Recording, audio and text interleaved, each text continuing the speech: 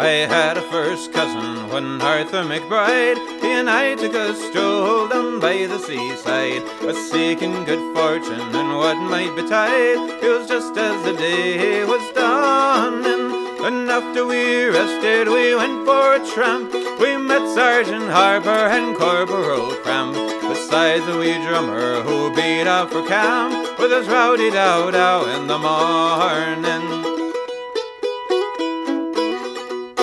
He said, "Me young fellows, if you'd but enlist, it's a guinea I quickly shall press in your fist, besides which a crown for to kick up the dust and drink the king's health in the morning. Had we been such fools as to take the advance, with a wee bit of money we'd have to run chance, for you'd think it no scruple to send us to France, where we would be killed in the morning."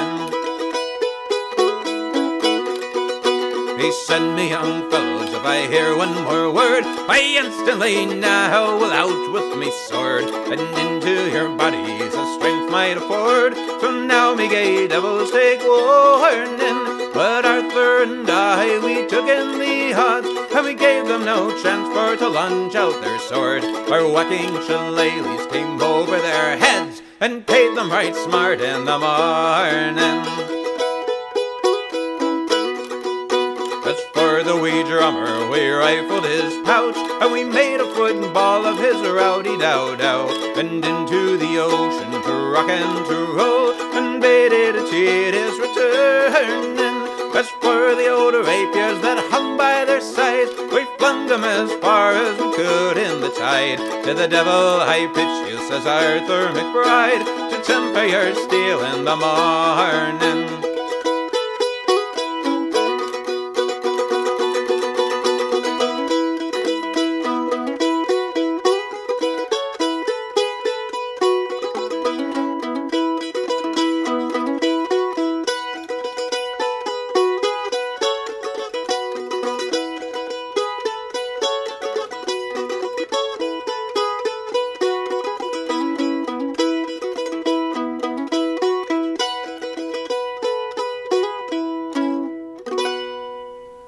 And welcome to the Crash Chords Podcast. Of course, we started off with a song by our guest. Painless Parker is here this week, and he did Arthur McBride, which is one of the songs he leads when performing with the Wasties, and I wanted an acoustic stripped-down solo version for this podcast, so thank you, sir. Welcome back to the podcast. Thank you. Good to be here. Before we get into Painless and what he's brought us and a little bit about him, I just want to remind people that this past Tuesday, another Autographs episode has come out. This is I go back into Nerdcore. I'm interviewing... Back? Yeah, you never left. You never really The week did. before was Shy Boy, so I did. Yeah, but that was like a vacation. You didn't really leave. This time I You interviewed... ducked out for a sec. You need to face it. I interviewed Adam Warrock, who is someone I've mentioned on the show a lot. He was a lot of fun to talk to. He was part of the trifecta of Magic the Gathering players who had talked about each other on several episodes with Tribe One and Michael Kill.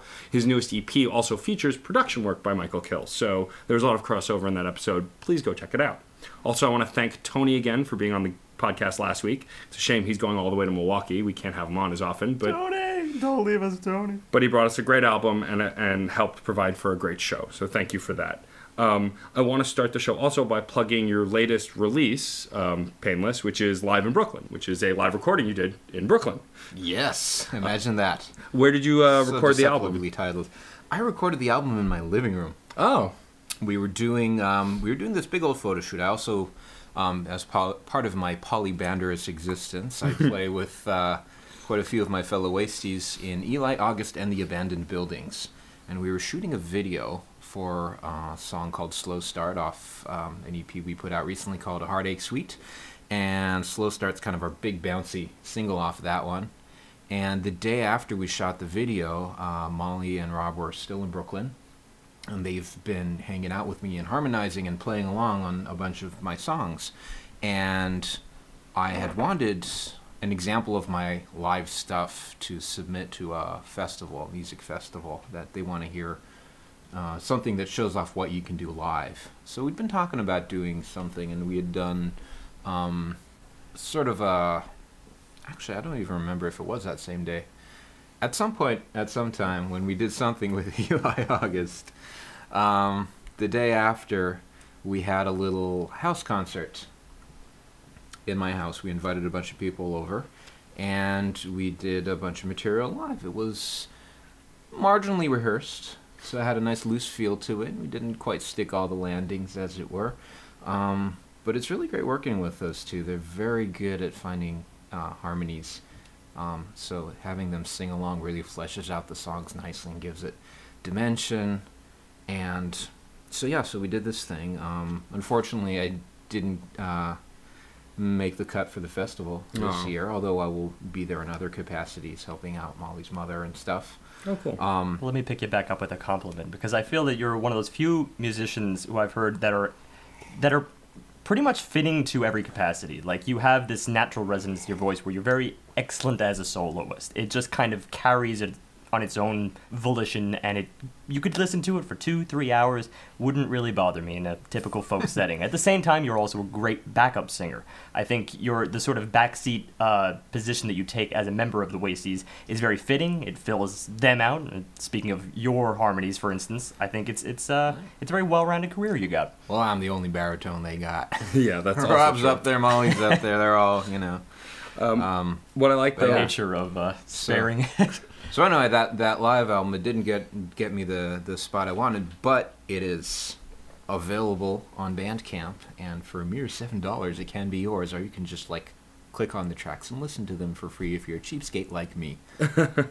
what I like about that record also is it shows off your live persona, which whenever I've talked about your performances, like at Steampunk World's Fair, you're engaging with the audience adds so much to your show, and you have a little bit of that on this record between the tracks. You tell some stories. You even have a longer intro track for Jake Leg, which I really love. I got the Jake Leg too. And you're also sandwiched between the two Wasties who are featured on that record, Rob, who's coming on next month, and Molly, who was our last Wastie on the show. There you go. Any other... By the way, the chemical I could not remember at the time is triorthocressyl phosphate. Oh, on the Jake Leg 2 TOCP, intro. yes. I was like, I cannot remember for the life of me what it's called. I since memorized it, so that next time I do a big long-winded intro song about this Prohibition-era neurological malady, I can actually get the pharmaceuticals right. Also, I want to take a moment before we dive into the album you've brought us. Is there any other new news in the world of Painless Parker you'd like to share? All sorts of great stuff. Since last time I've been on the show, I got myself engaged. Congratulations, that's there's awesome. This completely crazy woman named Adrienne O'Hanlon, and I asked her to marry me, and the nutcase said yes.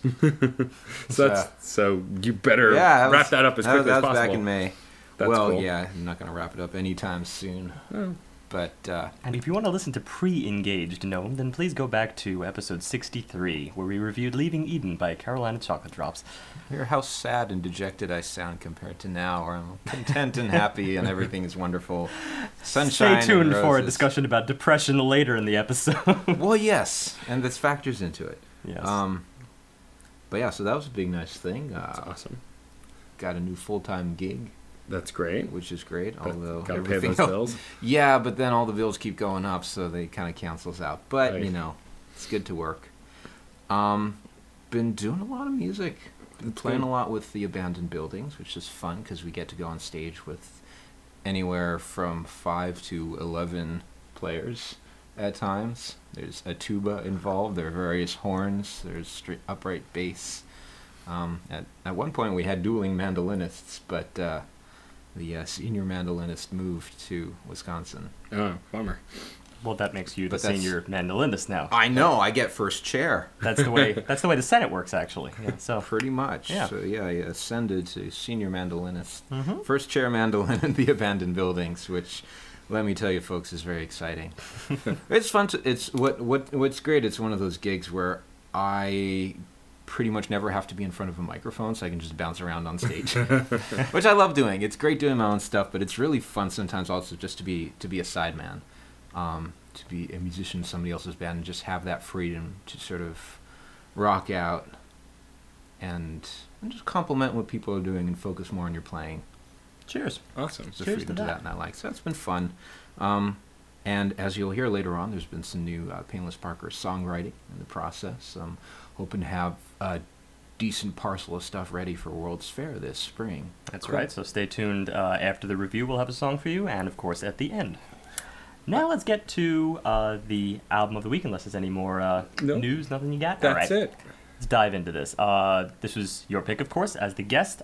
Sorry we had to pigeonhole you into recent works. We do have this thing now where we're trying to actually lay down the law with our guests. You guys. Yeah, he wanted to do an album from 2007, and that's just ancient. I'm old-timey. Yeah, I can't help it, what man. do you say? I Anyway, roll. you ended up choosing this, and this is a brand new album, or at least newish. It's as of 2014, correct. And what did you bring us? I brought us it's called Haven't Got the Blues Yet, and it's by Loudon Wainwright III. And if Wainwright sounds familiar, it's because he is Rufus's dad, as well as Martha's. That's right. And I was not familiar with Martha Wainwright, but I was familiar with Rufus Wainwright. And I knew his stuff as being, a lot of that sort of piano, outgoing, very uppity, very moving, very rousing at the same time. Very chamber pop, I think, is what Chamber gets pop is a thrown good way to around. put it, yeah. Definitely would not have expected that he would have come from this background. A lot of times I like to, look for little traits here and there that carry down perhaps, certainly influences. I actually found more in common with Loudon Wainwright III and your work than I did Rufus Wainwright. So I think I'm just going to leave that Which this aside. is a funny thing, because I didn't really know anything about him until this summer. I had the opportunity to be at Philadelphia Folk Festival, or as those in the know call it, Philly Folk. And he was the headliner. He played the last night, and there were some amazing acts actually there. Jason Isbell played. Natalie McMaster was there. Tempest were there. They had, what were they? Old Crow Medicine Show. And he was actually really one of my favorite acts. I knew that he was a big deal, that he was a folkie from way back. I thought, okay, we'll check this out. I never heard his music, dimly aware of who he was. And he just blew my socks right off. And you said when you saw him live, he only played with a guitar. He played, it was classic, old school Dylan style, just up there, just him, guitar, no band, no nothing. And he just had people eating out of the palm of his hand. Incredible charisma, incredible control of his dynamics, of his tone, very expressive, emotive, great storytelling. He really knows how to spin a yarn. It's very clear that for a guy in his 60s, that's definitely the environment that he's comfortable with. And you think, all right, he's 60 years, he's been doing this for a very, very long time, probably playing in a lot of coffee shops, he's that kind an of old environment. pro. Yeah. Yeah, this guy, he's... a contemporary of a lot of the musicians we mentioned, a contemporary of Dylan, of course. Well, yes, which we just mentioned. To some extent, he's essentially a contemporary of the 1960s folk rock. And yet he didn't. That's where he got his start. Yeah. It doesn't seem like he went very like head-on political, or did he? I don't know. I mean, again, I haven't went and gone and investigated his catalog just because I'm listening to so much other He's stuff. got a big catalog. You're He's got, absolved. he's got a lot of stuff, and I've just been pursuing other avenues. I've been looking up a lot of Jewish music in klezmer lately. Well, stay tuned because we might very well get an appearance on this album. All right. I'd say this is a good time to start into the beginning. Let's do it. So the first track is Brand New Dance, which is the first track on the record. And we start right off with kind of a very general rock and roll, rockabilly kind of high energy intro track. It's rock and roll, but of course rock and roll's born right out of like old school blues, just a little bit peppier, more designed for like high school dance floor, that kind of thing. It fits that environment. This really has that classic 50s sort of Sun Records sound. The Sam Phillips stuff with the reverb and the sort of Chuck Berry-ish guitars. Johnny B. Good kind of a sound, yeah. Jerry Lee Lewis kind of piano Jerry work. Lee Lewis, early Elvis, all the early Cash, all the good stuff. But still including the earlier horns and piano that you'd sort of come to Here, complimenting it. Sweet Little 16 by Chuck Berry. The solo is a clarinet. Yeah. And it's literally this guy who looks like an old klezmer dude in like a white shirt and a tie and thick glasses playing it. It's the craziest thing. So it's definitely... So this is that kind of like 50s boogie. But he's singing a rockin' song about getting old. Yeah. That's That's the interesting thing, considering the track is, of course, called Brand New Dance, and what's brand new to, a guy who's getting up there in his years, it tends to be a little bit debatable, and of course you have to kind of weigh it against your time period. It's so clear that it's dipping back into the deep, deep past that I think you need to take that as a little bit of a joke, but there's a problem, I think, at least toward a modern audience, just picking this up and being like, hey, remember that era? The funny thing is that this era is when you'd have songs about brand new dances. Yeah. And that's why it's framed. And his brand new dance is having to bend over and try to get his shoes on at his age with all his joints aching. And he's got a new smell. It's called The Old Man. It's interesting because it's fairly slick production on this one, so it sets it up as like, very professional backing band, all this stuff, and you think it's going to be a little bit middle of the road. It doesn't set the bar all that high. It doesn't set the bar, and actually in some ways that almost relates back to the discussion about, why we review new albums and such. It's never to like impugn previous eras. It's more to say that, leave that stuff alone sometimes. Like you can always go back and listen to things from that era. It's not as if it can't be furthered, but sometimes you got to know when to just like leave it. I don't think this is a case of that necessarily. It's bound to make people question why, unless you focus purely on the satire, which is kind of self-evident. There's a new dance craze sweeping the land. First you get out of bed, then you attempt to stand. It's very... you kind of have to sympathize a little bit, but it's comical because it's all you can do about the subject of getting old. And it's meant to be goofy, and what I also really like about it is just the framework of the whole thing. Even though it's a familiar sound, it's so high energy, you can't help but just get into it once it starts. It really pulls you in because it's an engaging track, even though it's about getting old, whether you can relate to that specifically or not. Well, the entire sound does come off as very classic rock, or not even classic rock and roll pop. Which means that it's instantly going to be catchy, it's instantly going to get stuck in your head, and it's instantly going to raise your energy levels. It's a little ironically enough, subject matter considered. Yeah, it's formulaic in that way, but it's still, because it's something that I frankly don't hear too much of nowadays, unless I'm specifically diving into the past. It still remains almost refresh, almost like a kind of like a revival kind of a feeling to it. Yeah. The thing is, like, when I first heard it, I decided I'd listen to it because when I saw him live, he kept mentioning I have an album that's going to be escaping soon, I believe was the way he worded it. I was like, okay, I'll bet that album's out now and listen to it. And I heard the first track, I was like, oh great, he's going to have like a full band, he's going to try to rock it. I don't know how I feel about this. But of course he takes different directions. And I am going to withdraw one thing I said earlier about about the relatability factor, because if you do, as I said, focus on that satire alone. Matt, you mentioned something about whether you can relate to it or not. Obviously suggesting that the subject of getting old is something that's purely left to people in their 50s, 60s, 70s. It's not true. Especially we consider now, it's kind of almost vogue to like be in your 20s and 30s and notice all the little things that slowly start to remove you from your teenage peak. Like identifying those things, like first the knees start to go, and it's like, all right, even if you can't like completely put yourself in it, you can at least empathize. Yeah, and you're gonna get there. You're gonna be dealing with the same exact things. I acknowledge it. I almost wonder if because we're in a period of such rapid change in terms of technology and pop culture, and the attention span for everything is so short, if we feel getting older more keenly now. Because it's so apparent. Yeah. Because things change I go around going like, oh, I'm old and stuff. I'm 34. That's not that old. Nope. Well, you're older than me, though. Things. See, you're not old by age. I feel creaky sometimes. I get up in the morning like, man, I used to be able to drink more and not feel as tired the next day. I'm noticing I don't understand memes that are now hitting the internets. I'm noticing I don't want to. No, I don't know where they're from. It bothers me. I don't know the origin on these memes, which it used to be something you just knew. Well, you'll get over it, I think. All of this just proves we're playing right into his shoes. Yeah. I feel like the best thing about turning 30 is you are completely absolved of any responsibility of trying to be cool. Yep. Forget it. That's over. Yep. I gave up that like 5 or 6 years ago, so it hasn't bothered me for years. It's more like you start setting your own trends. Exactly. Which means like forget about it by the time. It hasn't bothered me for like since high school, but it was like this point it's like official. Nobody can be like, man, why aren't you trying to be cool? Yeah. Exactly, which is why Nobody we asks anymore. No, yeah, nobody further cares. that along And put- even if you've been like, I don't care, it's like now there's like all the social pressure is off. You can feel a bit more. Breathe easy. I mean, Wear those loafers.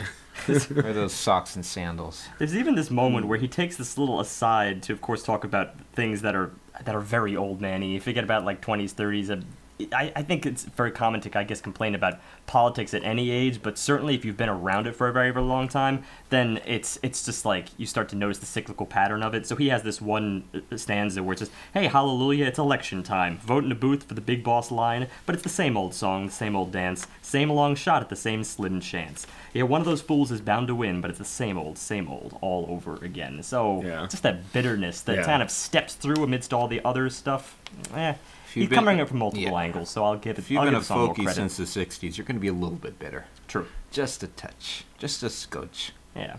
But I'll also defend the song, I think, for one other reason, and that's the fact that it does, of course, at its core, if you're looking past the lyrics, I think it's the crowd pleaser for people that did, after all, want a old-fashioned song from a guy that tends to have an old-fashioned shtick. And it's entertaining. I mean, at its core, it's entertaining. Yeah, and it's- that's important. It's a fun song. Especially to start a record, you Yeah. want to have a little fun. It gets people invested, and that's why the shift in the second track is so much harder. I think, but it's no, not a there's bad. no harshness to it.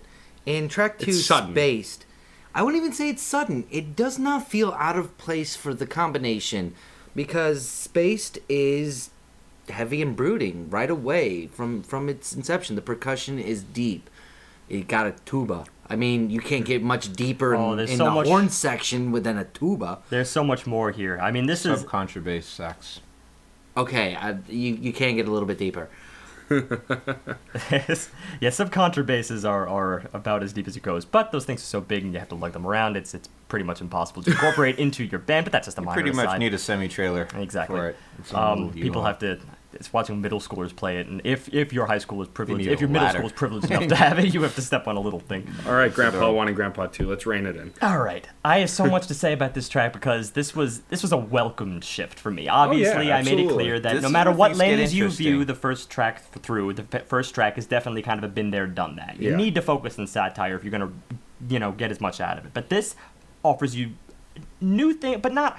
I'm not going to say new. Of course, it reaches toward more of a klezmer environment, that sort of thing. It's this old school, turn of the century kind of thing. So he's gone from the 1950s to the turn of the century, which is a very odd shift, especially considering the remainder of this album tends to go back toward a more ubiquitous style of folk that has kind of ever present throughout the 20th century. But this is very focused. This Yeah. has got that Yiddish, twist just seeping through in all of the instrumentation. Somewhere between Yiddish on the one hand, but also the sort of Weimar era cabaret type thing. A little bit of that theater, and we both kind of noticed that it was drinking from the same well as Tom Waits at certain points. Tom Waits likes to go back into these pools. Yeah. It seems to be where he took some of his influence, but of course he fused it with the kind of out there piano rock that was around at the time. He made his own shtick, and I think he also ended up incorporating this back in his island era, which emerged in the 80s. But point is, it's there, and he likes to use really bizarre instrumentation, or at least reaching from the past. And in this case, I mean, I thought it was spectacular just for the four instruments present, which is predominantly accordion, guitar, of course, for just your rhythm section, and then clarinet, which is really dominant throughout the track, that really breathy sound, very warm, and then the tuba just to kind of drive it along and provide that oomph, that subtle punch that's just, it's excellent. So the Not just texture... the punch, but there's something about having a tuba, a brass instrument, hold down the bass that just gives it a certain color. It gives it a certain... almost adds like a to the Roomba aesthetic type of of it, a too, sway. yeah. Yeah, it puts you in the mood of an orchestra as opposed to a rock band or something. It really changes. Yeah, punch is too broad of a It gives word. a very different foundation to everything that plays upon it.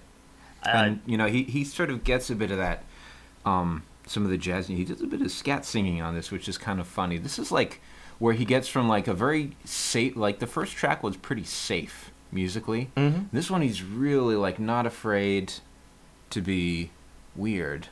That's where I would actually say I don't feel the shift from track 1 to track 2. While tonally, yeah, but just the speed at which he's spitting out these lines, the scat, everything like that, keeps the upbeat of the original rock and roll that he has, and keeps a very groovy through line throughout the two pieces. This one definitely has some funk. And it's connected. That connection between the two does so much to really take these two very divergent musical ideas to some extent and brings them pretty well together. Well, I for think me. what you're talking is more about his playfulness from a vocal standpoint, Yes, and that comes through that's what locks it through. That comes through in lyrics and subject matter, and I'll get to that in just 1 second. As soon as I say just one more thing about the instrumentation here, because I really put a lot of emphasis on the clarinet in this piece, more than I do almost any other instrument in any other piece on this album, because of how focused it is and that breathiness, and how when this track opens, there's this certain combination between the clarinet and the accordion that just it works on a fundamental standpoint, and I think that's why when we were talking about the tuba before, and you mentioned that it provides something beyond that of a punch, but the foundation for which the track can really break out. I think it's about that juxtaposition between this airiness on one hand that the clarinet has and the heights that it really reaches when it's like playing around from a klezmer solo standpoint, an improvisatory standpoint, and then the tuba, as you said, really holds it down and just contrasts that with this rumble. I absolutely loved everything about this. It could have been an instrumental, frankly. This track still would have worked for me. Furthermore, you even get a replacement. The accordion is traded out, takes more of a backseat role later in this track, and then the trumpet steps forth. And then you get not just the duality of the accordion and the clarinet, but then the clarinet and the trumpet, which are also pretty close in terms of range, but you get more of a crisper tone, I think, to the trumpet than you do the clarinet, but the clarinet still keeps that breathiness in place. All of this is just such a contrast from the first track that I still think it's not out of place, Matt, for you to have said it's jarring or perhaps harsh. But it's going to serve to like put you in a different world such that you won't even remember that the first track took place, perhaps. Yeah, also part of it is the content, and this is where we get into what the song is about, whereas the first track was a little goofy. It made light of this getting old feeling. This is way goofier, and also, as someone who owns a car in the city, speaks to me, because the entire theme of this track is the ridiculous things that you go through as a driver with alternate side parking. Content is similar in one way, and that's, of course, the fact that he focuses on very simple subjects, and he takes them and then exploits them. Getting old, well, that's simple, let's exploit it. Finding a parking space, that's as simple as it gets. But he takes it in pretty bizarre directions. A car in the city's just a pain in the ass. That's an albatross made out of steel and glass. It's nice to know that you can get out of town fast, but a car in the city is just a pain in the ass. First of all, love the imagery with the albatross. Most kids under 25 are never going to get it. Most kids under 30 will probably not get it. Second off, completely true. But the phrasing, his pacing, his speed, his attitude about the whole thing, it says humor, but it's the sort of humor that everybody's got. It's observational. Well, let's take the primary line, the chorus, if you will, and then just the inflection he uses here. A space is the place that's a beautiful thing. Okay, great. He used one line, but it's about the rhythm, the meter in which he approaches it. The space is the place that's a beautiful thing. He kind of trails off a little there. When I see one that's free, I want to sing, squeezing into a tight one, such pleasure it can bring. The innuendo here is hard to pass. It's hard to laugh at. Hard not to laugh at. And then finally, he closes it off with this ABA structure. A space is a place that's a beautiful thing. And he does this again in later verses. And just the rhythm of that. Space is a place, it's a beautiful thing. It's got yeah. that dakata sort of playing against the time. That's held by the rhythm guitar itself. Which gives it a little more of that kind of Roomba thing going on. Then the two-step with the tuba, and every other beat it steps in.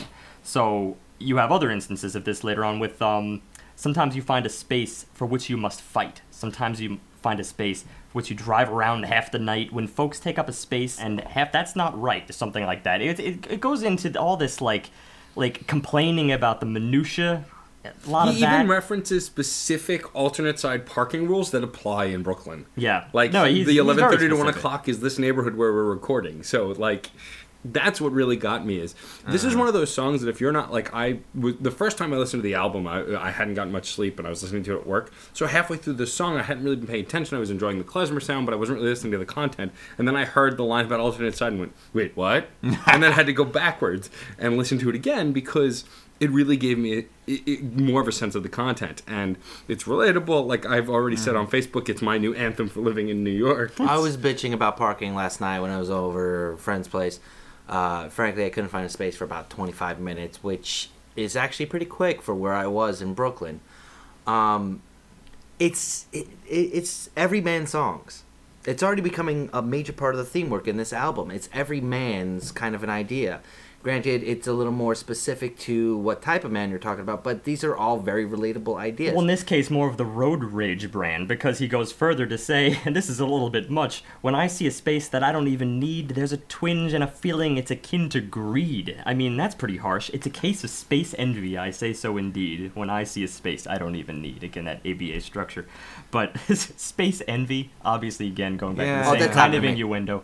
You find parking, and then you start walking the 3.5 blocks to your friend's place, and then you realize there's a spot right outside his door because the pizza man was there a little bit too long, and then all of a sudden you had a spot. You get pissed. This is addressed by any New York-centric, medium New York-centric sitcom. For instance, Seinfeld did it, before with George coveting the ideal spot directly in front of the building, in front of the door itself, and you could go on and brag about it. What a simple thing to brag about. But again, as John said, simple man's ideals. And stuff that all of us can relate to. Yes. Yeah, and I think also, again, just speaking back to what Steve was saying about the music, I think that it's nice that it takes this kind of sound that we've heard before, but still does a little more with it. It's not just klezmer. It's got that little Roomba feel. It's got all of these different things. Yeah, and actually, in fact, there was something else I noticed. And when if you know anything about sort of the history of klezmer in America in the 20th century, there was a lot of cross-pollination between it and jazz and swing. Jazz was taken from it right and left, especially in the 20s, so that by the time it got to the 30s, actually there was something more that I identified here, and that was the kind of macabre undertones that you'd find in Cab Calloway's work. And this stuff is in my head now because I recently did an article on Cab Calloway and his work with Max Fleischer and the Betty Boop cartoons. But I mean, those, if you listen to some of those songs like Minnie the Moocher, St. James Infirmary, it has that kind of, this sort of going back and forth between Dorian and then Mixolydian, Dorian Mixolydian, and using these modalities that you find in klezmer, right and left. It's all of it is really interconnected. Cross-pollination is barely even the word. It was just a flat-out influence, and then from which different branches took place. Yeah. A lot of the times it would be players who'd played in a jazz band and then go play in a klezmer band for different events. Mm-hmm. So the same guys were making the same music in a lot of cases. I go to Tom Waits to Cab Calloway to straight up klezmer. Yeah. So, interesting that he pulled from that, though, because then it's right back to In a Hurry.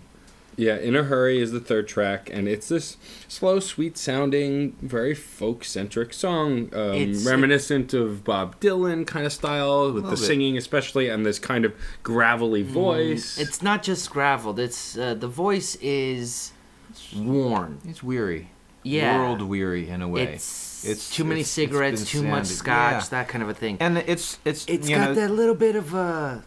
Well, now I'm going Italian, but that's because I have to. I am Italian. But it's got that little bit of a... And then you... Kind of an idea. It's a little bit of a catch in the throat, a little bit of a frog.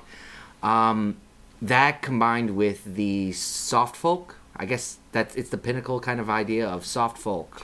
It's very much that kind of introspective singer-songwriter, confessionally type of thing.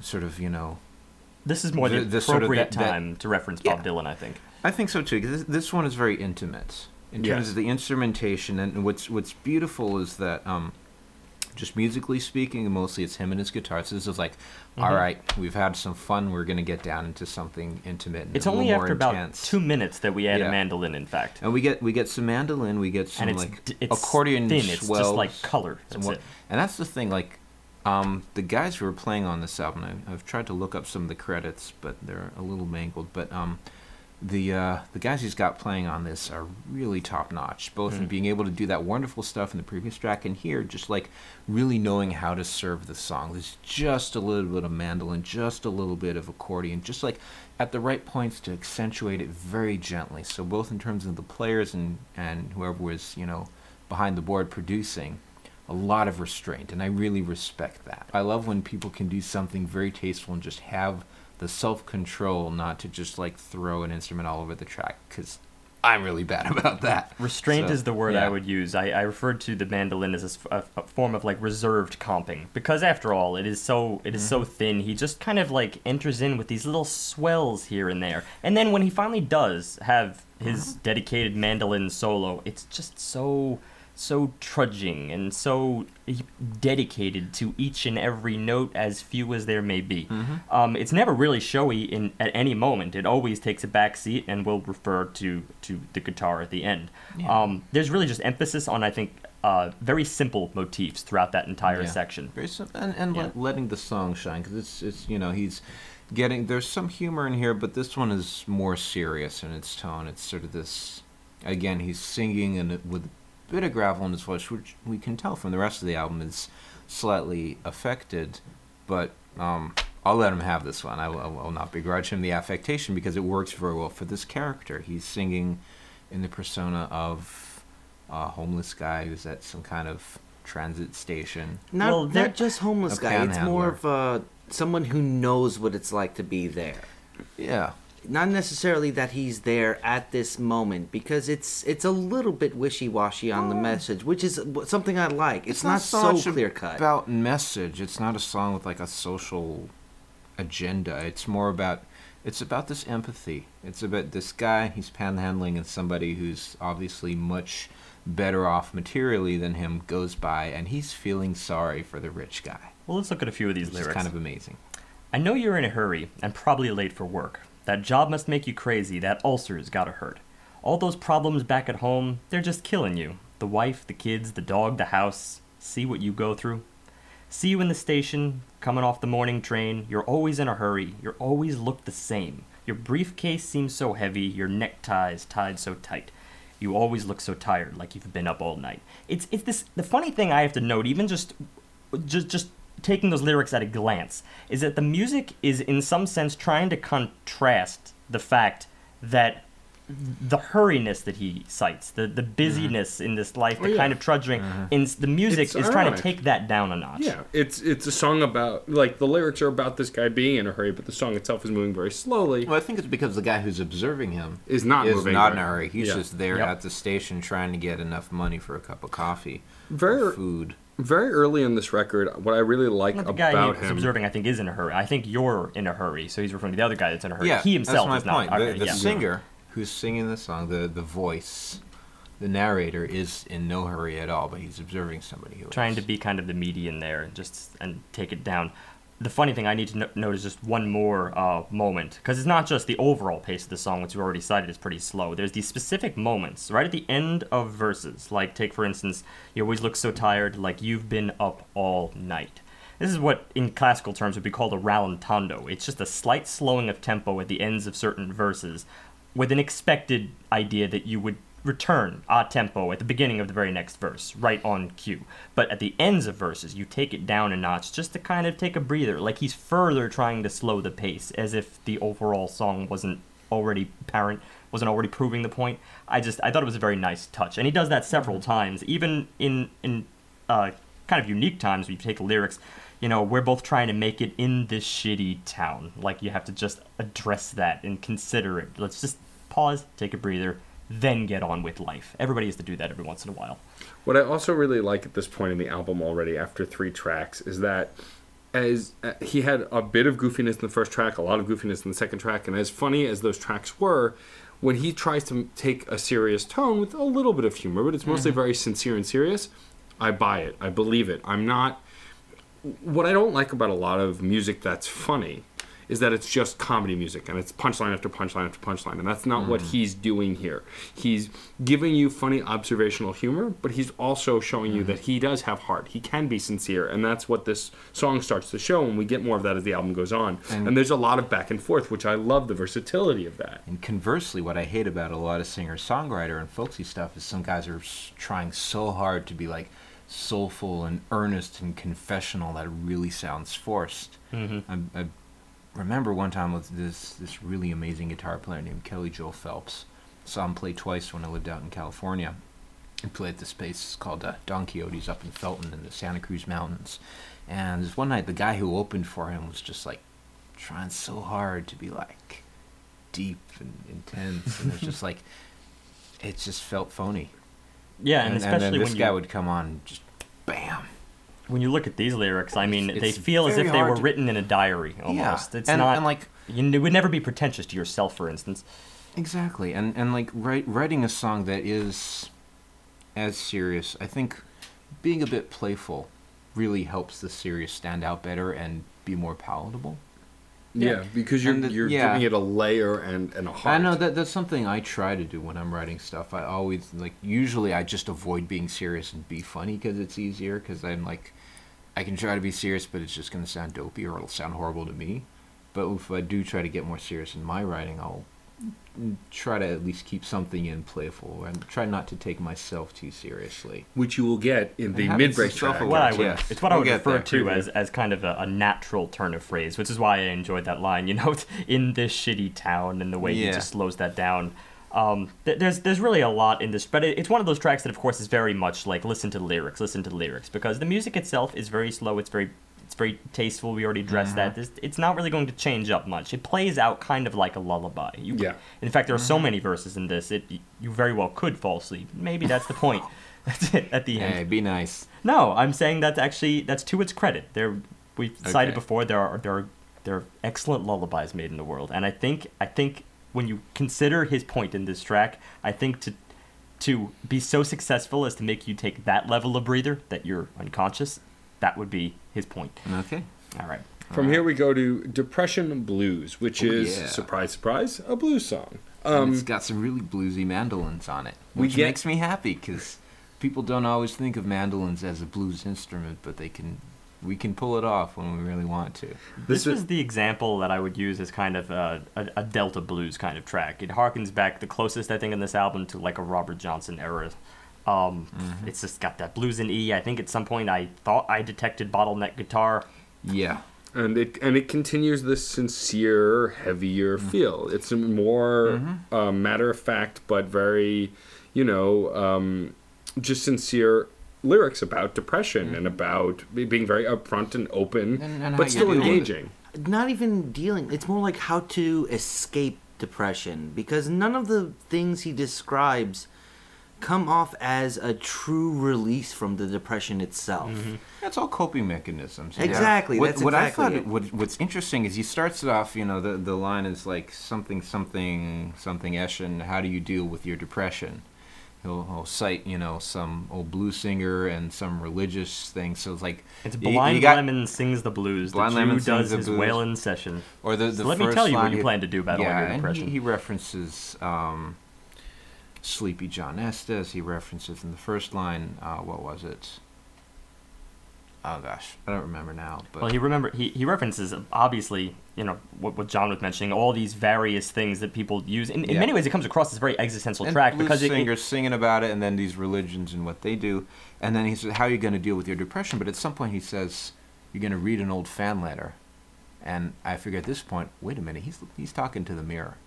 Yeah. He's talking to asking himself, "What are you going to do about this?" That's right And here. he's It's dealing right with- following that line. In fact, Yeah. Blind Lemon sings the blues, the Jew does his wailing session. So let me tell you what you plan to do about all of that depression. Well, you suck it up or write it out or reread some old fan letter or head to the nearest bar room. Get drunk till it gets better.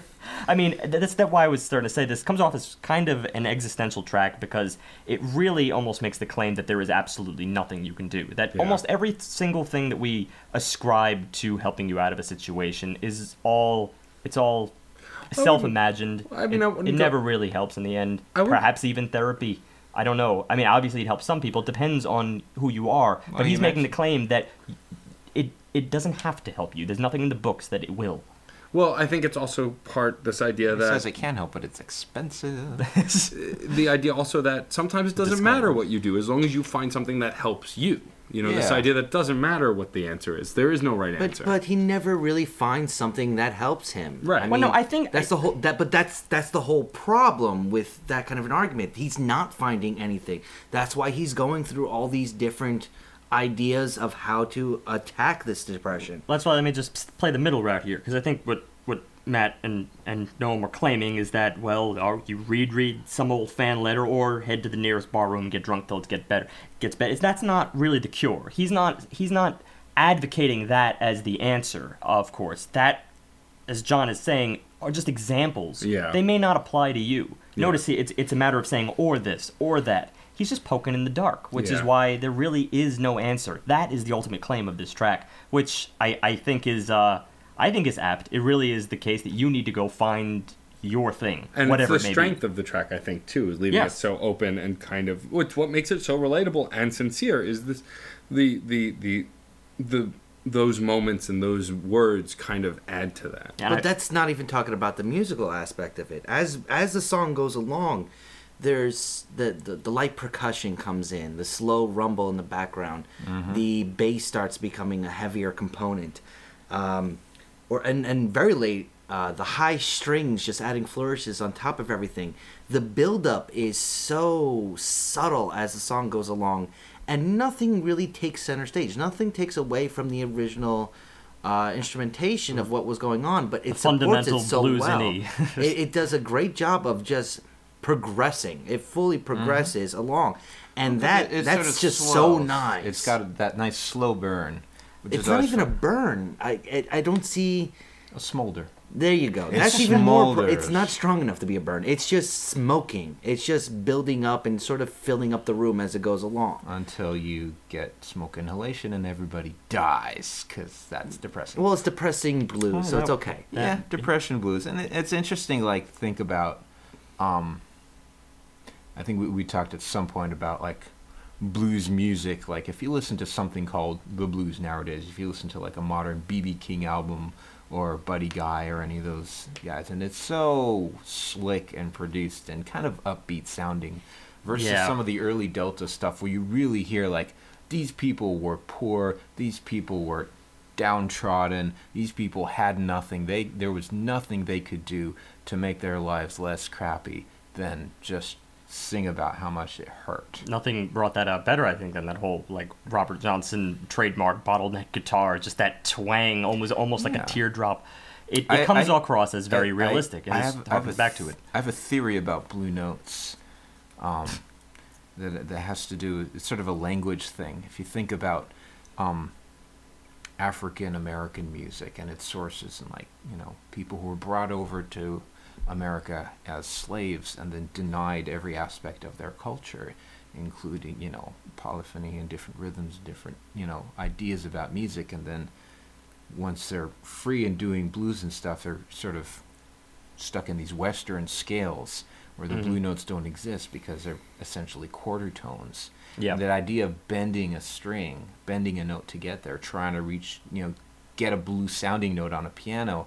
It's the idea of trying to say something, try to articulate a certain feeling or agency or a pain that you just don't have the words for anymore because they've been taken away from you. So you're straining against the tools that you have, the language that you have to bend it and mash it and mutate it, fold, bend, spindle, and mutilate it to make it say what you need to express. I would 100% ascribe to that analysis, that interpretation of it. I mean, in many ways, it's. I think you could equate it to the Western like affectation for dissonance. Whenever you find something, it's a way of doing a blue note without doing a blue note. Essentially, is you mash down these like tonal clusters in such a way that you Yeah. almost get that same exact vibe. And it's this attempt to find things outside of the norm.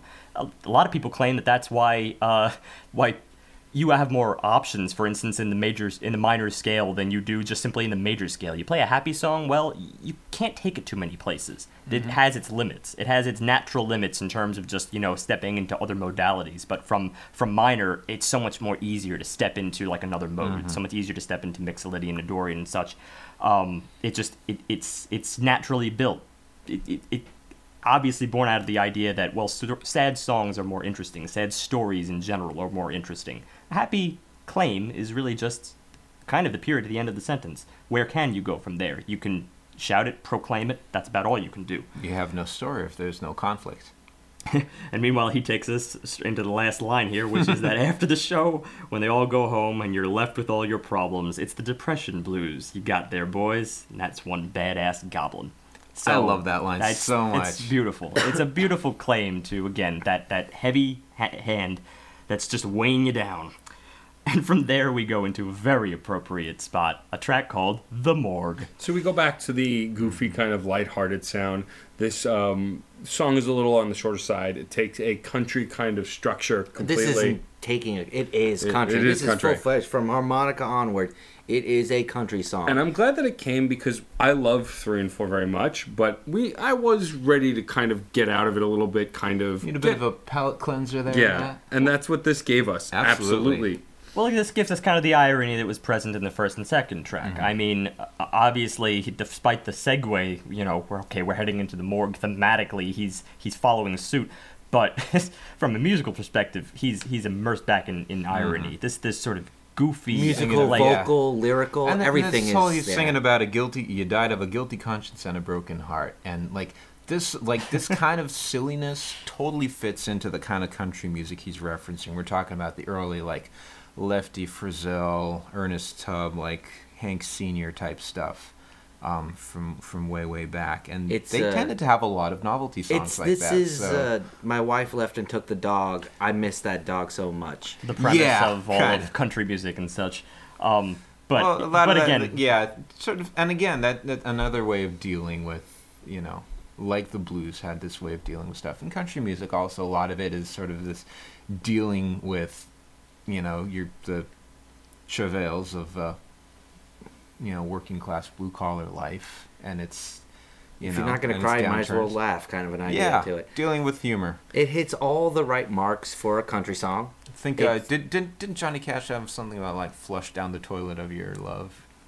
It sounds like Johnny. It was on Live in San Quentin. Well, the thing I find interesting here is also the fact that it doesn't really, obviously, nobody, you could just accept this, that no one can actually die of a guilty conscience and a broken heart. But there is always that claim that exists that, well, if you've lost the will to live, then you might as well be dead. Yeah. So it kind of just addresses that head on. Yeah. Exactly. Guilty conscience and a broken heart. Now you're dead. It's too late to be sorry. You made it. It's a little bit of a gloat. It's yeah. You got your just desserts. Well, he's pretty much standing over the corpse in the morgue, gloating about his position. No. He's not just standing. He's come to identify the body. Yes, he sees the blue-tinged body and gets a little bit of a shock. And then, they throw you back in the freezer, and let's start singing. You got a frozen broken heart. It's not just broken; it's frozen and cold and lifeless. A lot of he does some really great vocal stylings on the song. He really shows how versatile he is. He's not just a good folkie with a good voice. He can do a lot of different stylistic stuff, and he gets really hammy and kind of goofs it up. Yep. But in ways that work. That's why he never goes overboard, and I have so much respect for him for being able to do that. That takes a real pro.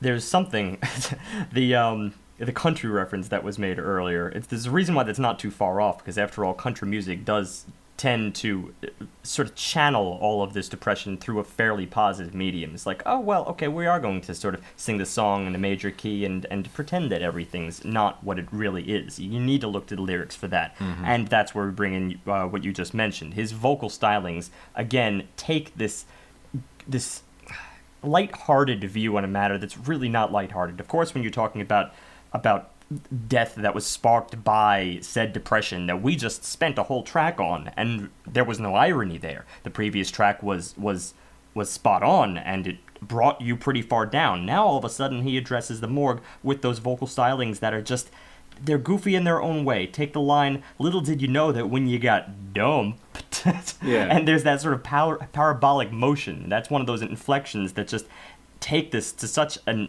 oddball level. You can't help but laugh at the misery. And again, maybe that's all you can do in such a case. Well, it's the idea that laughing sometimes is the best medicine, and that's what this song is doing, while also coming from a gloaty perspective. No, I'd argue that it's more. You're What are you gone. arguing? That laughing is the best medicine? No. I don't think it's saying that at all. It's No, not. it's not saying anything. I'm saying that laughter is the best medicine, and this song makes you laugh, and that's a good thing. Oh, Especially okay. on this track through the progression. The fact of the matter is that you can't really identify any other reason why he would choose to be so lighthearted about it and have such an Laughter is open. wonderful medicine, but whiskey don't suck either. That's also very true. Which he also addresses. So he's coming at this from multiple angles. And in fact, that's another thing the final line references. My guilty conscience and a frozen broken heart. That combo platter does it every single time. So, again, it's just multiple things kind of getting you to the same... I don't know. There's this odd thing about this album where I can never exactly pin down when he's being real and when he's not. And I think I enjoy that. That's the funny thing. It speaks to what I was saying earlier. And that shows a certain mastery in songwriting, that Yeah. you can create that ambiguity where you're like guessing a little bit. He's making you think. Mm-hmm. Yeah. And that's good. You should be made to think by the music you listen to. The next track that we go to from here is Harmless, which is the only cover on the record. It was originally done by Michael Mara, and he's covering it here. And this is where we go back. Apparently, this Michael Mara is with us no more. Ah, okay. Been looking up some credits here. This was extremely similar to what we got in like Depression Blues, but This the is more of big a rock difference- and roll feel, though, than blues here, I feel like. No, I'm gonna say argue rock that. and I'm gonna roll. say Yeah. it's still a lot closer to Depression Blues, and In a Hurry than anything else. But the big difference, I think, is just the vocals. The vocals are so much tighter, so much antithesis of that gravel we got earlier. Yeah. It's clean. It's big. This is like, It I can wavers sing at like high a pro. levels. Yeah. It's Very open. Very open and clean tone. It's what I would call kind of a My noble teacher would listen style to of this, singing. and yeah, Well, because it's going along with the theme of the song, which is harmless and this gentle giant kind of feel. We were making allusions Yeah. to Fezzik. yeah. We Earlier. decided this song is totally a Fezzik song, and there is on the cover of this album they have a famous sad clown, whose name I forget, but I think he's referenced somewhere in the lyrics. He is. And it's very much that feel of somebody who's like, you know, a gentle giant, somebody who's big feet, big hands, whatever, but very gentle, harmless, wouldn't hurt a fly, and that sort of Walter Mitty life that this person has. And what I And like that it's John... it's like never overtly all that sad about it until like No. the very end. There's something about no one would miss me if I never came home for tea. And what I also like, though, Like kind speaking... of gives a little. Sorry. No, Go no, ahead. it's okay. No, I agree. It kind of like turns the blade at the end, almost like that. Gives it a little twist. Oh. But what John was saying earlier, though, about how his vocals really shine here, I mean, I feel like it even shines more in the choruses because he gets this emotional breath that you really get to see the depth of his singing ability, and it adds an emotionality to this track also on another level. Yeah, no, it's got this gentle warmth all throughout. Again, also, I think it was aided the fact the song was like in a nice like 6/8, sort of a slow 6/8, and has these long, drawn-out tones on the violin, which also kind of provide a nice backdrop. And it tends to kind of change it up, not evenly. For instance, it's not just a long tone that lasts the entirety of the 6/8 measure. Instead, it's more of like a 1, 2, 3, changes up right on the end of the 3. So you get kind of this overlapping, like what violins often do in order to maintain a smooth tone. If, for instance, there were more than one violin, then you get an orchestra that tries to kind of interchange the bowing over each other. That way you maintain the illusion of a smooth thing. What actually stood out to me on this track is when the accordion kicks in over it, doing this sort of da-da-da-da, almost sort of a calliope sound, and it reminded me a little bit of a sort of French cafe music, sort of the musette music of France, which was sort of a big influence on Django Reinhardt and Gypsy Swing, and you get a little bit of that sort of French cafe, like Parisian feel. Yeah, and actually... Which is a nice touch, and also blends to this sort of, you know, Sunday afternoon strolling by the banks of the Seine. That was another thing I noted. This That track is incredibly gentle and I called simple it- and soft and sweet. I called it kind of a troubadour style. It's like, I guess, borrowed down from that because I guess, like, You might be thinking Jacques Brel and that kind of thing. perhaps That all a lot goes of back those to things like Musette. sort of borrowed from that and Yeah. brought it into that like bohemian French atmosphere. Like, again, talking about very romantic themes and describing a lot of nature and that whole smooth. That was my first impression of this actually before I moved to like the noble style of singing. But altogether, I mean, these are really, really beautiful lyrics that, of course, culminate in just that simple chorus, harmless, harmless, and the quiver present just on that word alone. I mean, you find it just kind of getting stuck in your head as it defines the track as it goes. Take a couple of verses here. Does he wish he wasn't harmless? Say again? Do No. you think he wishes he wasn't harmless if he feels maybe if I could No. be just a little more like Like harmless? a certain bit of woe, for instance, in that kind in that of word. woes me, like, you know, or not. I mean, harmless me basically means he has no effect on anything. Yeah, I would equate this Which to is a little something as there's a like little Mr. Cellophane. But I the- mean, I feel Yeah, like it's It totally it's is a Mr. spiritual, Cell- that it's is a a spiritual excellent- successor to it. absolutely, There's- dude. Good call.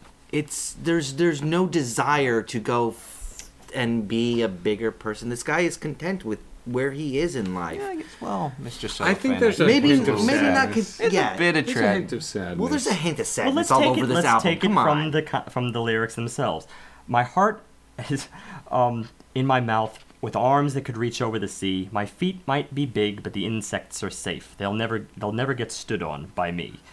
Harmless, harmless. There's never no bother for me. I go to the library, take out a book, then I come home for my tea. Save all the coupons that come with the soup. When I have saved 53, I send away 50 and put 3 in the drawer. Something gets posted to me. Again, it's kind of back to these simple themes here, but especially I'm looking back to the thing at the insects, but the insects are safe. They'll never get stood on by me. Like, I don't think that he thinks he is harmless at the same. I mean, maybe there's woe with the fact that he is harmless. Excuse Yeah. me, that's what I was trying to say. Yeah, there's a hint of it. I don't think that it's like that's the focus, but there's definitely a hint of it in the way it's sung and the In a lyrics. very removed sense, I describe it to the nice guys finish last idea. Yeah, I can little see bit, that. yeah. Yeah. Obviously 'Cause, with you know, more literary it's- color, but It's painting a picture of a life most of us would find a little bit pathetic. a little bit bleak. Yeah. And Yeah, very very mundane, very bland. very Willy Loman Kind kind of. Well, I was going for Walter Mitty, but same thing. Similar, yeah. Moreover, the main character from Fargo. Oh, Yes. played by what's his name? Yes, a very pathetic William H. Macy. existence. That's it. Exactly. From There's here, one or two. Oh, just one more thing here. I needed to isolate this. There's one or Get it two out. lads that I could call my chums. They're canny and meek as can be. There's Tom with his pigeons, and Will with his mice, and Robert McClellan and me. This reads like a limerick. Yeah. And again, the very sad limerick. The idea that you are just simple environment, very little to it. You are never going to be a hero, and there's nothing to this. Again, back to that existential idea. Just a different direction he's taking here than from earlier. I Thematically- love it from a thematic perspective. I was gonna say thematically, there's a pretty strong through line in this record, and everything seems pretty Yeah. connected. And this, I think, this kind of ties into that whole like growing old thing. Yeah. Also, I'm kind of an old man now. He's, a dog with no teeth, Yeah, kind of a thing. no bite left, and just bark. Well, if you're going to start talking about dogs, we might as well move on to track 7, Men and Dog. May I include a segue here because Yes, you this can is a segue. little bit important. Again, the final. That was a segue. the fi- I know, I know. I You're know it's stepping perfect. all over it. I am stepping all over it because there's one Damn more your thing. eyes, sir. Damn your eyes. No, in fact, I encourage you to use your segue first. Men and Dog is a jug short of a jug band.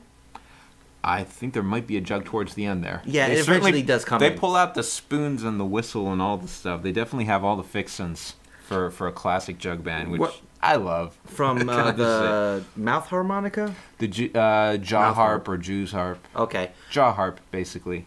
What I- That thing. What I like about this song is it harkens back also to track 2, Spaced, in the phrasing of the humor. It's a play. There's a lot of play on words, and it adds for comedy. Also about very urban or city life, but this is about a man and dog, man and his best friend. And it goes further than that to also include the control of the inflection, the control of the pacing of the vocals, and lyrical work. But it's, frankly, I think this might be, like, bar none, the best metaphor on the entire album. Because very apparently and with such perfect analogies, he's describing a man and his dog living in the city. But this becomes just an allegorical tale of how man fits into the rest of the world, into his setting around him. What the dog represents as a companion that's always there, his conscience in some instances, or His equal. in one very defined instant, the shit he's got to pick up afterwards. I mean, it is Yeah. life. The dog, as much as it's what he takes care of, it's also just his life. Well, there's an interesting reference here musically because there's sorry, I don't mean we'll get back to the dog stuff, I promise, because I do love it. There was the bits at the end where he has sort of like, you know, man in the park walking with the dog. It kind of references Talking Blues, which was the kind of thing that Woody Guthrie and then Bob Dylan did an awful lot of, a sort of early Talking Blues, when they go like, well, I won't try to sing an example. I will mess it up, but it's kind of, and you know, this is a guy who's been in the folk scene since the '60s. So it's sort of like looking back at his own history musically, but putting a very different twist on. It's definitely a more modern thing, even though he's had that really old timey jug band feel on a lot of it. It's still a contemporary song, and the kind of humor that you usually get in Talking Blues is very much evident.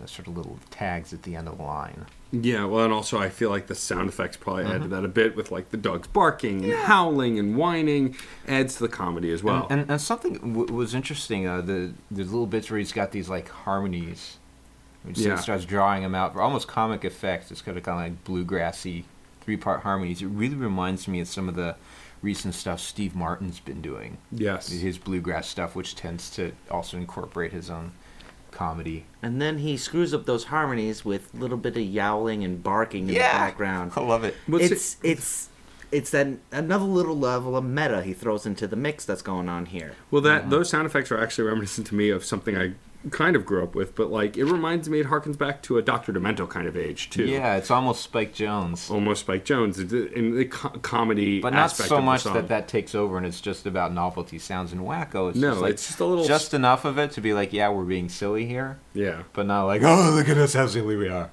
Well, I have to consider the fact that this track is sort of breaking.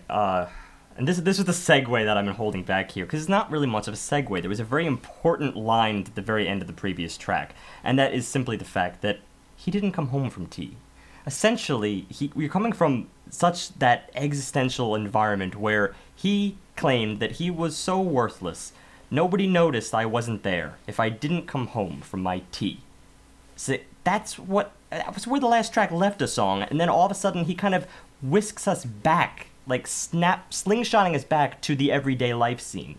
So he's done this like 3 different times in the record, where we've gone to the morgue, then we're back. He's always this pattern of finding a very mundane environment where he's essentially worthless, or there's a depiction of something that everyone sees. There's no heroism there, none present whatsoever, and then all of a sudden what if I died right now? Like this constant concern as he goes through the record, which I find very bleak, but he always incorporates the mundane scenes with a degree of laughter before he, or he flips it up. He'll incorporate those with a degree of laughter, or maybe he'll incorporate the death with a degree of laughter. Either way, sometimes he's serious, sometimes he's not from a musical standpoint. That's what I find interesting. If you want to talk about that last line, if I don't come home from my tea, well, this is the answer. His dog's going to miss him. That's what he does. Depression blues. Looking for the end, trying to find a way to do it, and then death. I mean, he's trying to build, not trying, he is building a point and counterpoint to each of the dealings of each of his songs. Call and response, very traditional blues technique. Mm-hmm. I mean, it's true. a back the and old forth. timey guy approves. He's having a tete-a-tete with himself. That's what I noticed. Nice SAT word. Thank you. I like it. I use it quite often. He uses it pretty frequently. And in I like it. Band and Dog, I feel like it's actually a great follow-up to Harmless. I don't see any sort of disconnect thematically, because He's talking. No, that's not what He's I, not I what was. that I was Okay. never saying. claimed that. No, I said. Oh, I thought that's what you were going with it. All I did was describe the tete-a-tete, and then you termed it the tete-a-tete, which I applaud you for. Oh, okay. I thought you were arguing that it wasn't good. Way to go, way to argue, John. Way to argue with yourself. Well, he started talking in circles. I think from here we can safely go on to Harlan County. Yeah. So we go Okay. we go into an old timey folk sound here. Very I believe this is what the experts call rubato. yeah. Well, no, I don't think Damn it. so. I don't think that's the word. Yeah, I thought I was being all clever. So this folk sound is very reminiscent of. This is pretty Free straightforward. Yeah, it's pretty straightforward. Free meter. There's Another a word for that. I don't know. I felt it. Maybe that's why I'm disagreeing with Roboto. In that case, you had the right concept. I just didn't feel this freer. I felt it was still kind of tight, but it kind of went back to the. But not really on a beat. Maybe just by the Very fact that loose it's beat. a Only little bit the slower. ones. I compared it very closely to Harmless, frankly. I felt it was it was kind of in the same vein. It just covers a different subject, and this time it's alcohol. And the lack of it. in Harlan Yeah. County. And this is like really old timey. I love this track because it references that kind of Appalachian folk that I've been into for many years now, and have been like But it talks delving about into and- you know and it- going and- going up into the mountains on your ATV, finding Smokey and shooting him for a 6-pack. It talks about the fact that it's easier to get meth because they cook it right there in Harlan County than it is Yeah. to get alcohol. I mean, it's talking about how anti-nostalgic, and I applaud that. it's But it's both in terms of talking about Harlan County, which has a lot of sort of, and he mentions Cumberland, so like the Cumberland Gap in North Carolina, Kentucky area, like Harlan County, I think is where the Stanley Brothers are from. And they have in their version of Shady Grove, they go, Shady Grove, my little love, Shady Grove, my darling, Shady Grove, my little love, I'm going back to Harlan. it's So also it's like worked into their songs and some TV show or justified. something, right? Yeah. Don't be. It's a great show. You should. I've watch never it. seen it. I'll check it out. It's a very enjoyable show. Awesome. Which kind of like deals with this song almost entirely. It's good, but at this point, I'm not really feeling it musically. It just seems like, well, we're once again getting another rendition of another thing that happened decades ago. Yeah, but this folk was a little different from what we got earlier in the record. And also what I like is we sit in the old-timey sound long enough, and then after the lyrics end, we get a little kind of party outro, where it's kind of like a jug band dance in a bar. Well, the thing is, I kind of feel like it's a bit of a curtain pulling aside reveal. It's Yeah. like you feel that like it's a contemporary folk song that has strains of it's referencing that kind of Appalachian culture and some of the sounds in it, and then it's got that kind of high lonesome sound in the harmonies and the way it's done, and then in the outro it's got a proper like old time fiddle tune. The way I Yeah. kind of interpreted Like this, so, like here's the roots of this, like the actual thing that you would hear in Harlan County 50 years ago, maybe. speaking to that section that he brings in the end, the way I kind of interpreted this is sort of he spends his time trying to, of course, find alcohol and being very disappointed by the region around him. The Cumberland Gap is known for being pretty strict. Like, forget about the no alcohol on Sundays. A lot of times there's that sort of Appalachian region can be very, very strict with this. It's actually sometimes hard to find even in the modern world.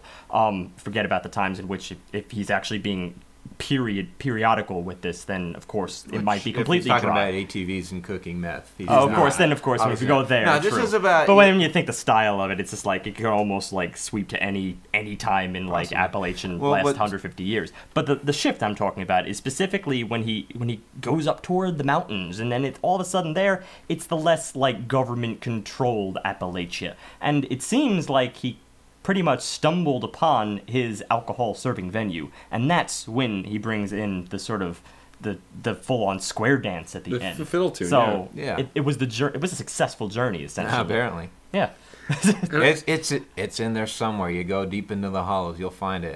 And there's a really great book, actually, Chasing the White Dog, all about moonshine in contemporary America. Recommend to anybody. Awesome. And Wait, everybody. Moonshine or the book? Moonshine. Well, depends who made the moonshine. I'm recommending the book. Okay. I enjoy prohibition culture in general and the whole history of it and the raw and whiskey the, is yeah. Doesn't quite measure up to a properly aged bourbon, I'd say. It's fun sometimes for the experience, but tends to be a bit rough. Yeah, but I addressed the old-timey environment here, at least just in the tone of the final section, because Sure. of the square dance environment. I mean, it's got spoons, you got fiddle, it's got everything you want at a alcohol-serving venue. From here, we go to a very personal track on the record, but something I want to talk about a little bit before we get to it is we've reviewed a lot of albums over the last couple of years where an artist who wasn't always a father as a musician became a father and wrote a song about their young child, telling them where they come from, how much they mean, blah, blah, blah. A sappy track that can kind of hit or miss because it's more personal for the artist regardless of what the fan finds. Whereas this, I Knew Your Mother, is also, he's writing this for his son Rufus. But what I think is hilarious is that Painless shared with us, it's for his 40th birthday. So his son's an adult, and he's still telling him about his mother, and there's innuendo abound. It's still He very says, sweet. I knew your mother in the biblical sense. Yeah. He makes it very like, yeah, I did your mom.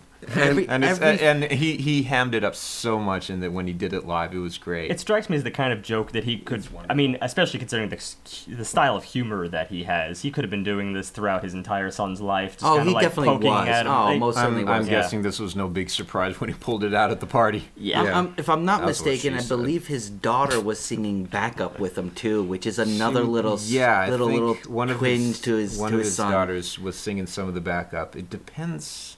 I don't know if it was on this song specifically. Some of the tracks. I Apparently, read somewhere it was this song Efo specifically. yeah. Donovan of Crooked Still does a lot of backup on this album. But this song is upbeat. It's got a beach rock feel.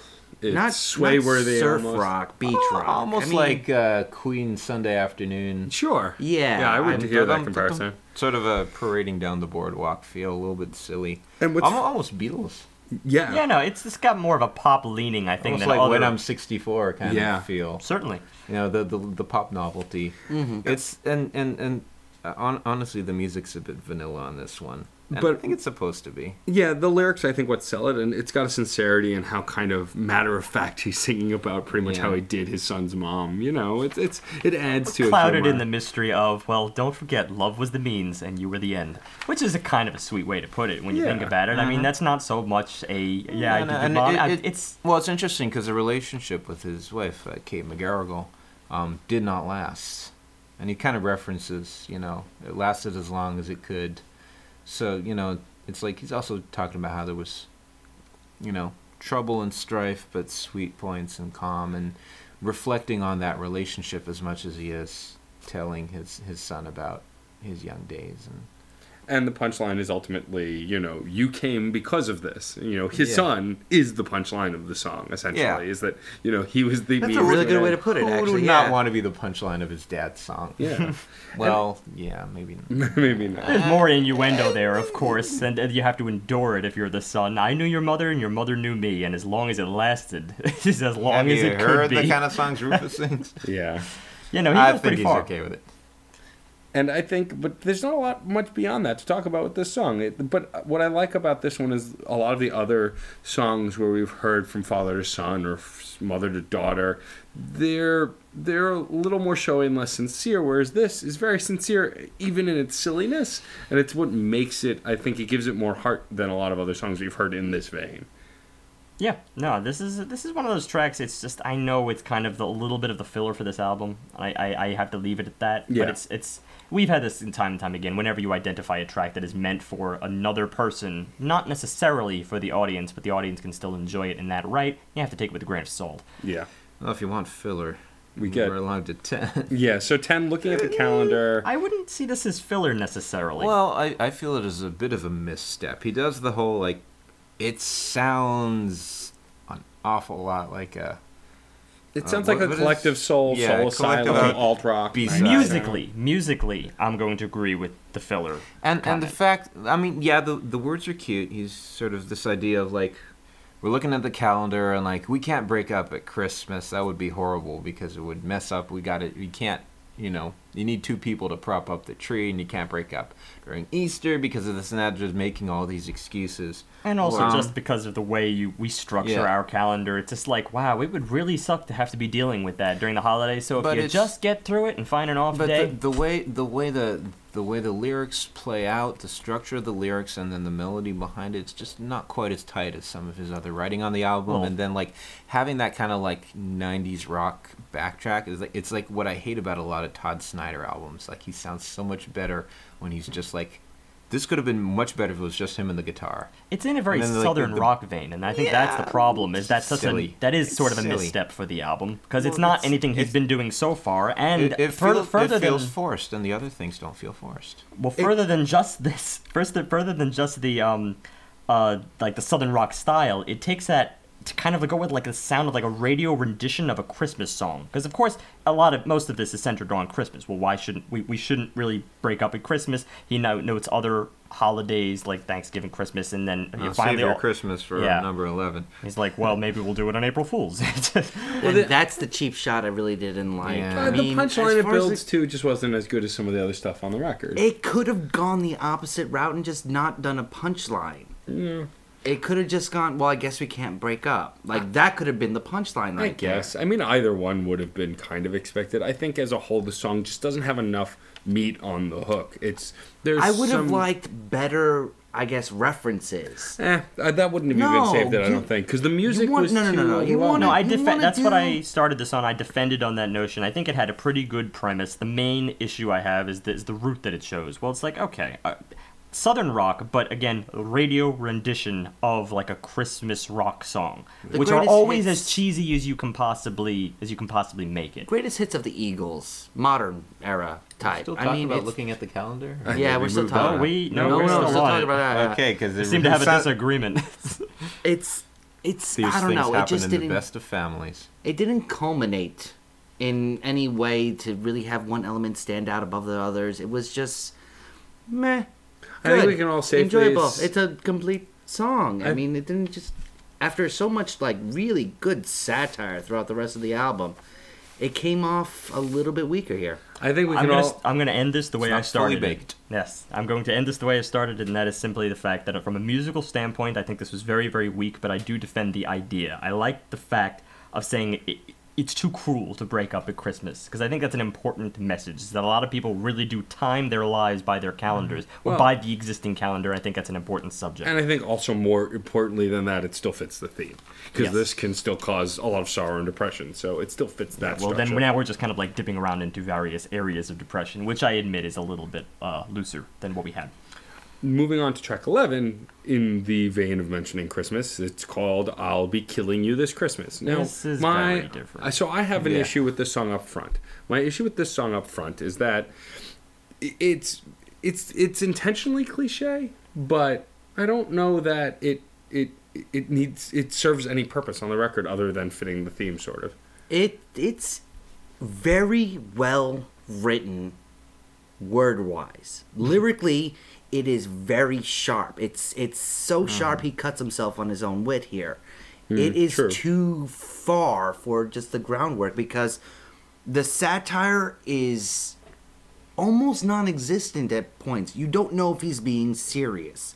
And the way some of these lines read, it's a little bit too serious, a little bit too scary. When he starts taking pot shots at the NRA, they don't even really sound like pot shots. It sounds like he's really agreeing with some very conservative right-wing he's doing this Second Amendment completely- ideas. It's very deadpan.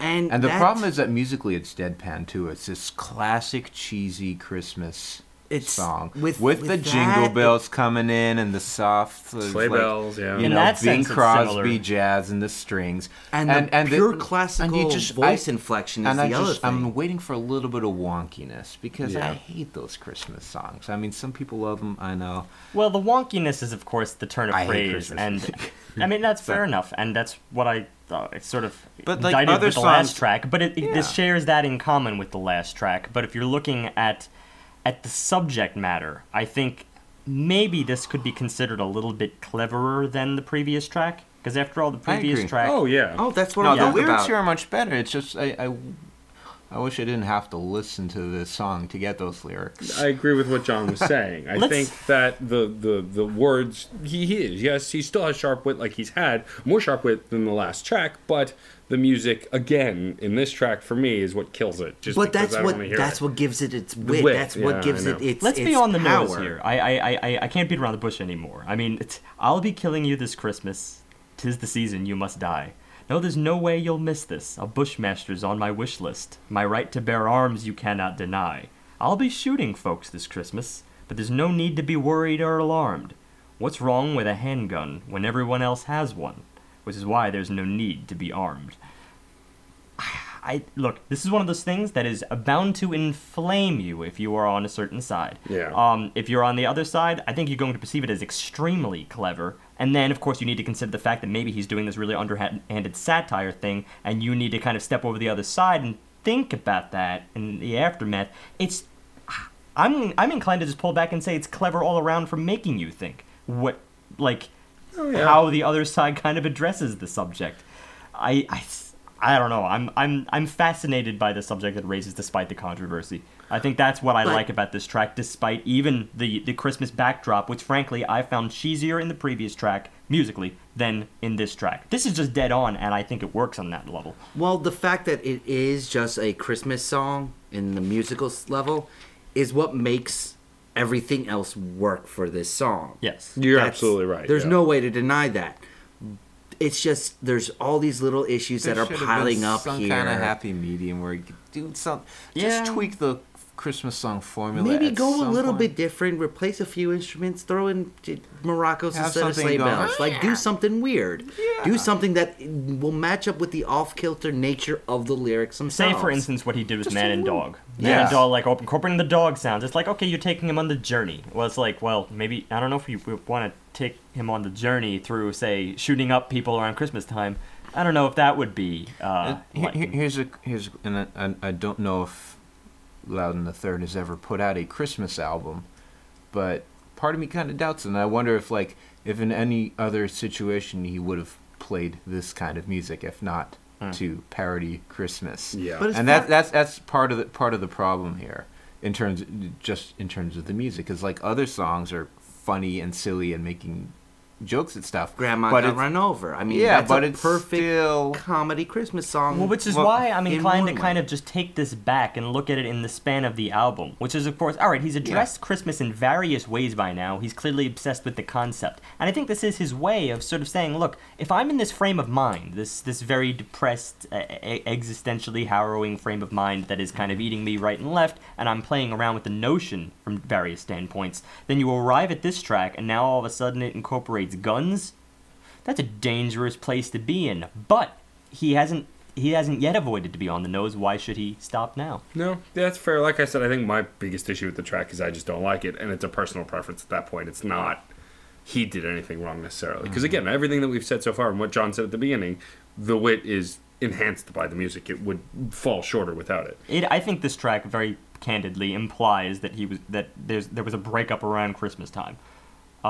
And again, there's the notion going through your head. It gets a little crazy. This is the kind of like classic, person who snaps. Yes. Yeah. Like this is Weird Going Al's postal, The if Night you will. Santa went Yeah. crazy. Deck this Going is- postal. gasoline. We've talked about therapy early in this album. Again, it makes sense that it would arrive at this point. Let's go from here to a not Christmas-related anything anymore. Although then I guess if you, Hallelujah. No, there's amen. still Christmas. God and nature. If you're talking from a religious aspect. that's true. This Back to blues. Bit nice of slowdown. I'm a, bit of happy. a Bible thumper, this one. Yeah. I wish I wasn't expecting. But although it wasn't just being a Bible thumper. It was. I kind of sum it up as he's telling people, "Don't be a dick." Yeah, it's kind of like the actual good parts. Yeah. Yeah. It's Something that Golden he's, rule here. Something that he's found in there that resonates. Well, 'Cause there's I certainly- was sort of waiting for something to be like Where a was the note of punchline? irony or sarcasm to Yeah. creep in, and it wasn't. This is sincere. The sincere part especially Which- comes when yeah, you it's address okay. vengeful God. Yeah. So And like, there's, yes, it's the good parts, but they'll strike you down for sure, make no mistake. Lies and lust catch up with us, sure as the sun must rise. There's an apple in the garden and a snake. It is very on point, and I don't think there's any beating around the bush here. But it's helpful, I guess. It's just weird to come from all the the different layers that I'm ascribing to the previous tracks, and then this, I really got nothing. Well, it could be a summation because we are winding down on the album of what all the previous stuff was trying to get across. Is there a lesson? Is there Here's a the takeaway? lesson: don't be a dick. Well, I think that's more than that also. When you're in an extreme emotional state of any kind, and in this case we're talking about depression a lot, some people turn to religion. Yeah. No, Very in that insulating. case, you're simply saying that yeah. the madness that you left at the previous track is opened up here into enlightenment. Yeah. Or Perhaps, better yet, yes. he's Or trying to just talk himself help. down from the previous track. Maybe. Trying to Another find answer help. to That the I- Finding previous some thing. kind That of I buy. salvation I buy. from this stuff. And I think it adds an Yeah. interesting dichotomy too to the previous track, whereas the other one was very aggressive and this one's more subdued and just kind of searching for answers. A little bit scared as well. There's Right. that. There's the A little bit the of Calvinist dread going on here. yeah, maybe, which is a brimstone very and old hellfire. timey. It's, it fits with the stuff, and it's got that. There were a lot of blues songs about gonna get me some religion, join the Baptist church, all that But kind here- of thing. For sure, Sunhouse though. did a lot of those. For sure, though, if you just look at "Beware the seeds you sow," you can apply it to anybody, secular Yeah. or otherwise. Yeah, and I think that's the purpose that this serves. And again, I like how both John and Painless framed it. It's Bible thumping, but it's the good parts. It's not someone in your face telling you what you Yeah. should do. It's expressing what he kind of feels about it, and but not in a No, in it your face still kind of goes way. there. I'm just saying, if you think about it broadly, it is both. Yeah, But it's not really enticing me musically. It's not really enticing It me is- lyrically. it It's, is a it's little kinda bit stale. Preachy, ultimately. Musically, I liked it a lot. There's a Actually, jazzy banjo solo. jazzy Outside banjo the and then banjo? jazzy mandolin. Tony Trischka played banjo on this track, and he's a luminary in the banjo world. I looked it up while everybody was talking about something else. The But, banjo it's- really is it's- the high point of this song. Yeah, it's a great banjo. But man. outside it's like of that- doing that kind of bluesy, jazzy stuff is nice to hear. There's some very interesting tonal texture. Yeah, I felt like lyrically this didn't really like. It It's was almost- it was earnest, but in a way that like is it felt not less giving me sincere. something good. It's kind of like it's preaching as opposed to it doesn't have the empathy that some of the other stuff had. This is what I meant by the duality. When I cited the line "Beware the seeds you sow," well, okay, that's broad. That everyone should incorporate that into their lives. But then, of course, there's be sure your sins will find you out, and that's what the good book says. Well, it brings it back constantly. So Yeah. there is, of course, the religious element, specifically the Christian element. And it's like, well, all right. There's nothing terribly wrong with that. It's No. just you need to be on that side of the fence. That's it. Let's go to track 13. Haven't got the blues yet. This is the title track. And important to mention the parenthesis around the yet, because and this track kind of explains, of course, what the album I think is looking at. There's a lot of things that people are depressed over, which I guess if you again stand back, look at your life, you need to maybe address the concept of first world problems. Sure. I think that's kind of what this is looking at. But it's also this idea that it's I haven't got the blues yet. Is this idea that you can kind of see them coming, but you're not quite there yet. You're falling into this depression, but you're not depressed yet. I mean, what I was kind of getting from it is sort of this is a bit of a parody of the character. It's a Yeah. sort of a caricature. This guy, it's a very kind of a nightclub singer feel to it. Yeah. And the character, it's like he wants to like sing the blues and be all deep and be all fucked up and But he doesn't everything, have but them he's yet. just his life is a little too good. Yeah. If it's Well, your job yeah. to sing the blues and you're just not always there, that's a problem. So sometimes you Yeah, need it's to like reach. it's like somebody who like you grow up on this music and like I mean, I can take my example. I love this like old timey Southern stuff. I'm not from the South. I'm from Israel. I likened it to Middle class Jewish kid, like many other middle class Jewish kids over the years, like David Grissman and Harry Sapoznik and Andy Statman and many other fantastic bluegrass players have been drawn to this music. It's completely alien to my background and my upbringing, and it's sort of you kind of find your way to deal with that weird dichotomy of like you're into something that is not part of your own tradition, or not a result of your socioeconomic position in life, Mhm. which is implied in the blues that you got the blues because you're way down there. Well, I on also the take it bottom rung. from just like looking at what the blues represent itself. I mean, the blues, as a music form, it tends to look at very, very depressing subjects while sometimes taking that old country route, where it kind of is a little bit too positive for what the subject, might otherwise justify.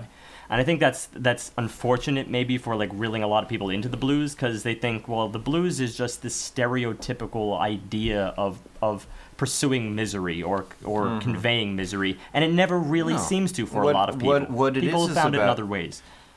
I think at its core, the blues was an outlet. It was people who were seriously in situations where, try as they might, work as hard as they can't really get out of the bad situation they are in life because of the system they were in, because of their environment, because of the deck is stacked against them. So they can't fix it. They can't shake the blues. What they have left to do is commiserate. Is get together and sing about it and just like share the experience and try to, pass around the burden so you're carrying it together. Thus, like the second you start actually singing and playing music, well, you're already a little bit out of it. Music has done its job, essentially. But, I mean, and I guess maybe that's kind of what this is going for. I think it's just that addressing the fact that, well, blues aren't always the most deadened form of art. And frankly, as you're singing it, you're realizing maybe you're not at the very bottom, but you're still caught up in the art form. The art form has its own volition. With things like blues and some other forms of music, there's questions of cultural tourism, sort of cultural appropriation that often get raised. And I think this is sort of poking a bit of fun at that, which I'm sure it's something that he's come across. One of my his career. favorite lines here was, "Holed up in my living room. As for my composure, it's in the lost and found." As if to say, well, you can take it back at any point. In other words, all these things are fixable, is what he's saying here. It's like, well, that's not irreparable.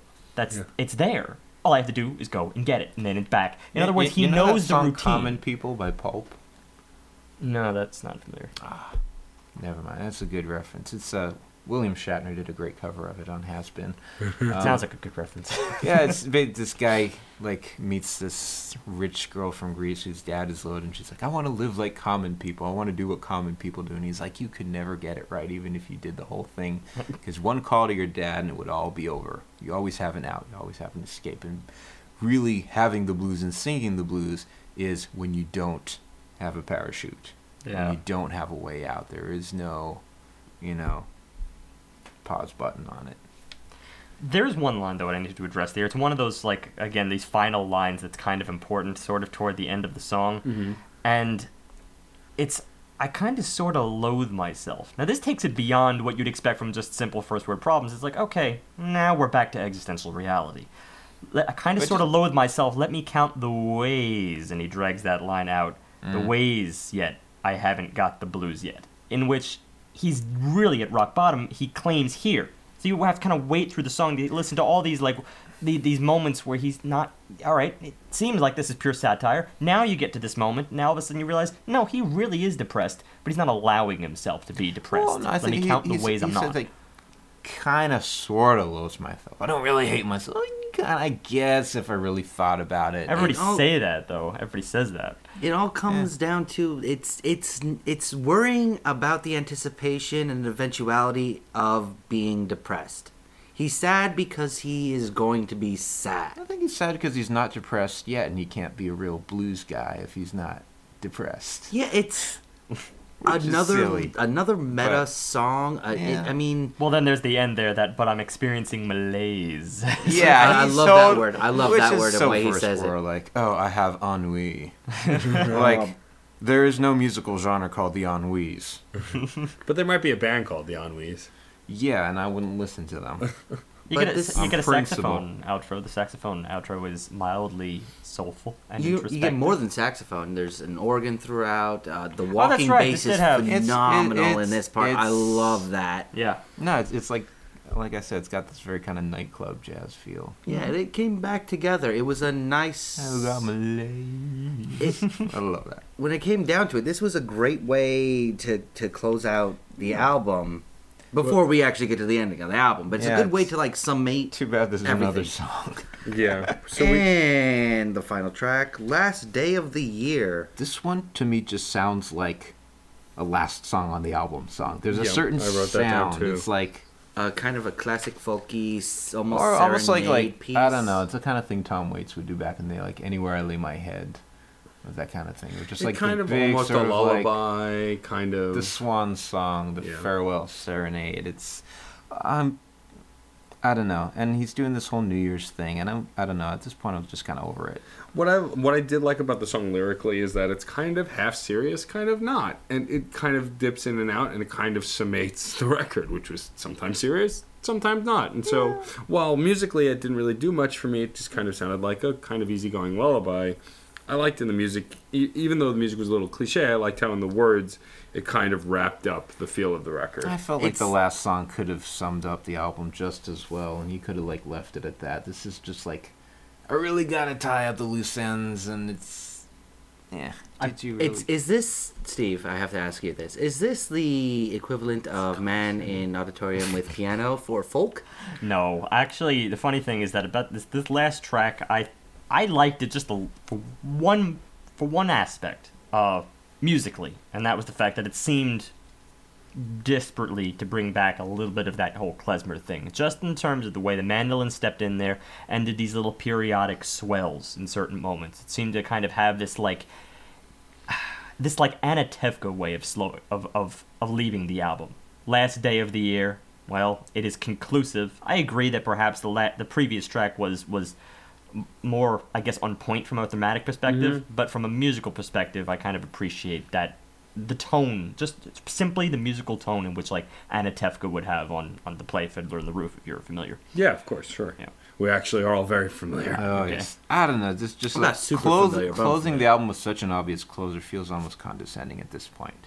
Like we could have handled a bit of ambiguity ending with the last song. I think it could have stopped there, and he's like, no, we got to make it neat, and it's just give us some credit to be able to find our own closure in that last bit, or not have closure and be able to deal with that. We're adults. Thank you. I don't know. I think it's a Damn little it. harsh for the final song here. It makes its claim, its end of year thing. Well, I've had a it's- rough day. Fair enough. And we'll get into all the depression in a little bit. Wait, we But- haven't gotten to the Good. I'll depression just, yet? We're not in the depression yet? No, we're No, not. I haven't this is- listed my meds yet. Oh, Are you kidding me? All right, We're gonna get dark. First, I need to just address a few lyrics here to maybe just defend the song a little bit from, again, thematic purposes. You'll get in the swing of this New Year's thing. It's gonna get the kind of persuasion. It's March. It's wet and cold. The new thing will feel old. Hangovers and headaches, they're last year's mistakes. Tomorrow we'll go straying, quit smoking and lose weight. Again, this stuff is kind of straightforward, but it's the stuff he has to tell himself when you consider the last several tracks, which have all been these like failed remedies. This is just yet another failed remedy, and it's the most obvious failed remedy of them all. And it's something that everyone is guilty of whenever that ball drops. I think it's just apt. I think it's Apt. apt works. Apt. Why don't you tell Yes. us how apt it really is, Steve? I just did. No, I mean, you were on a roll. In the Keep wrap going. up? yeah, you're on a roll, so We don't like stopping you when you're on a roll. it's true. Oh, I'm not on a roll. That was a separate thought. I'll take it if you want. Well, you can take it. I haven't got the blues yet. It's I love the theme. I love the arc musically does a lot too for me. It keeps it flowing. It uses a lot of the story elements of the theme to keep the music and the changes in the music condensed and cohesive throughout the actual album itself. But the music just seems overly familiar, I think, is what it boils down to. If it wasn't for the mostly comical satire going on, if it wasn't for, well, just the quality of his vocal work and some of the arrangements, not all, but some of the arrangements, especially in the mandolin and banjo realm, and the bass, can't forget the bass. There's not so much going on here that really feels fresh, and that's something that it's something that we were always looking for on this podcast. We're always looking for new ways of doing the same things, or new inventions that are deviants from previous ideas. And there's outside of the realm of the actual lyrical work, there's very little deviation from previous forms. This is the biggest problem I have with this album. The fact that it's tight, it is really well done, and even the parts that are just kind of, oh, well, that's blues, or that's, pop rock, or that's southern rock. It's still really good examples of these fields, but a lot of times it just feels like examples of these fields. I laughed, I got a little creeped out. I enjoy the jokes, and even the jokes that are just creepy, that are jokes, but in such a way you're not supposed to laugh. It's a very good story. It's a great story. I think he did an amazing job telling it.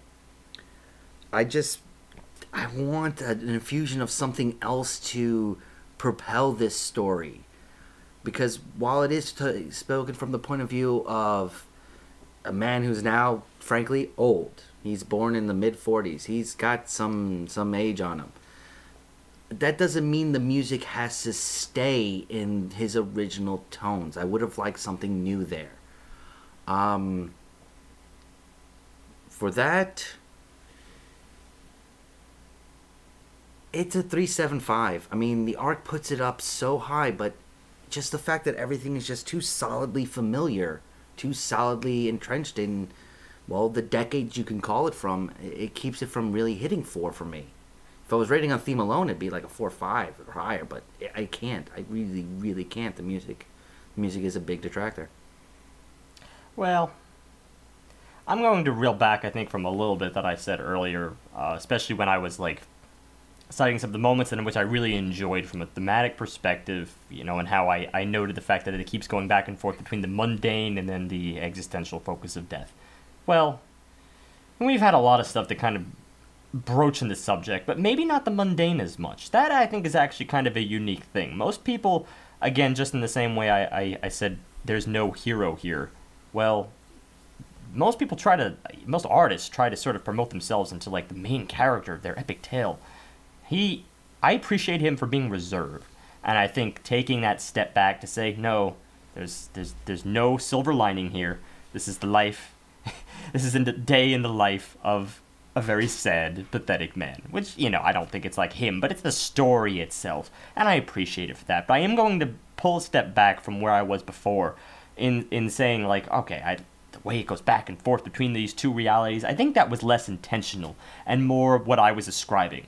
I think I prefer what I ascribe to this album than what the album in fact is, which is more disparate. It's various different notions of being depressed, and of course we know from the album title, I haven't had the blues yet. It's like he wants to address it, and he pursues it in various avenues, but I don't think the arc of this album is important. I don't think the direction that it takes is important. I think that it's just fan service sometimes. Like the first track, well, that's obvious fan service. And then the klezmer route that he takes, well, that was just one of the greatest musical, I'm not going to use the word accidents, but I think it was an experiment for this album that didn't really tie so closely in with theme, even with the barest of what I noticed it in the final track, the klezmer influence there, which would be the only other place. So that leaves me with, again, most of what John said, disparate musical ideas that are still in his rooted folk style. The best thing about this is the lyrics and his vocal inflection. Unfortunately, that's just not enough. I wanted, frankly, more of a through line with that sort of klezmer environment. I think that would have been a great focus for the remainder of this track. Granted, he would have had to trade out certain ideas, probably couldn't have gone with the Radio Christmas route. Or the morgue. But, but to be honest, I could have done without that Christmas stuff. I think they could have been replaced by better concepts in the similar vein. Just some more of a musical through line could have really, really aided this album. And because of the familiarity that John pointed out, I think I have to go just a little bit lower. I think this is a 3.5. I really, really respect all of the I respect what he's going through. I think I empathize with this character a lot, but it's just the music doesn't always support it. It's there, and sometimes it's not, and then sometimes it's back again. Sometimes it leaves, and I barely even noticed it was around. Maybe that's the point of the overall style, but I want a little bit more. I need more. I need more integration than that. So 3.5 I think is a fair rating, and it's better than average, which would be the solid 3 for theme alone. Just good. I honestly didn't know what to expect from this album. I mean, based on just what Painless had brought us last time when he came on, he's nothing full of surprises. But also, what I really like about what you bring is you try to bring stuff, even if it's kind of accidentally, it's still somewhat tangentially related to what your influences are or things that you're interested in, which I like when we have musicians on, when they bring stuff that's from their influences or in their vein. I mean, hands down, I liked the record. I was actually surprised how much I liked the record in certain parts, just because, I mean, I don't really have an ear for blues. It's not that I don't like it. It's just that I haven't really listened to a lot of it. So the things here that I readily recognized as blues and really enjoyed was exciting.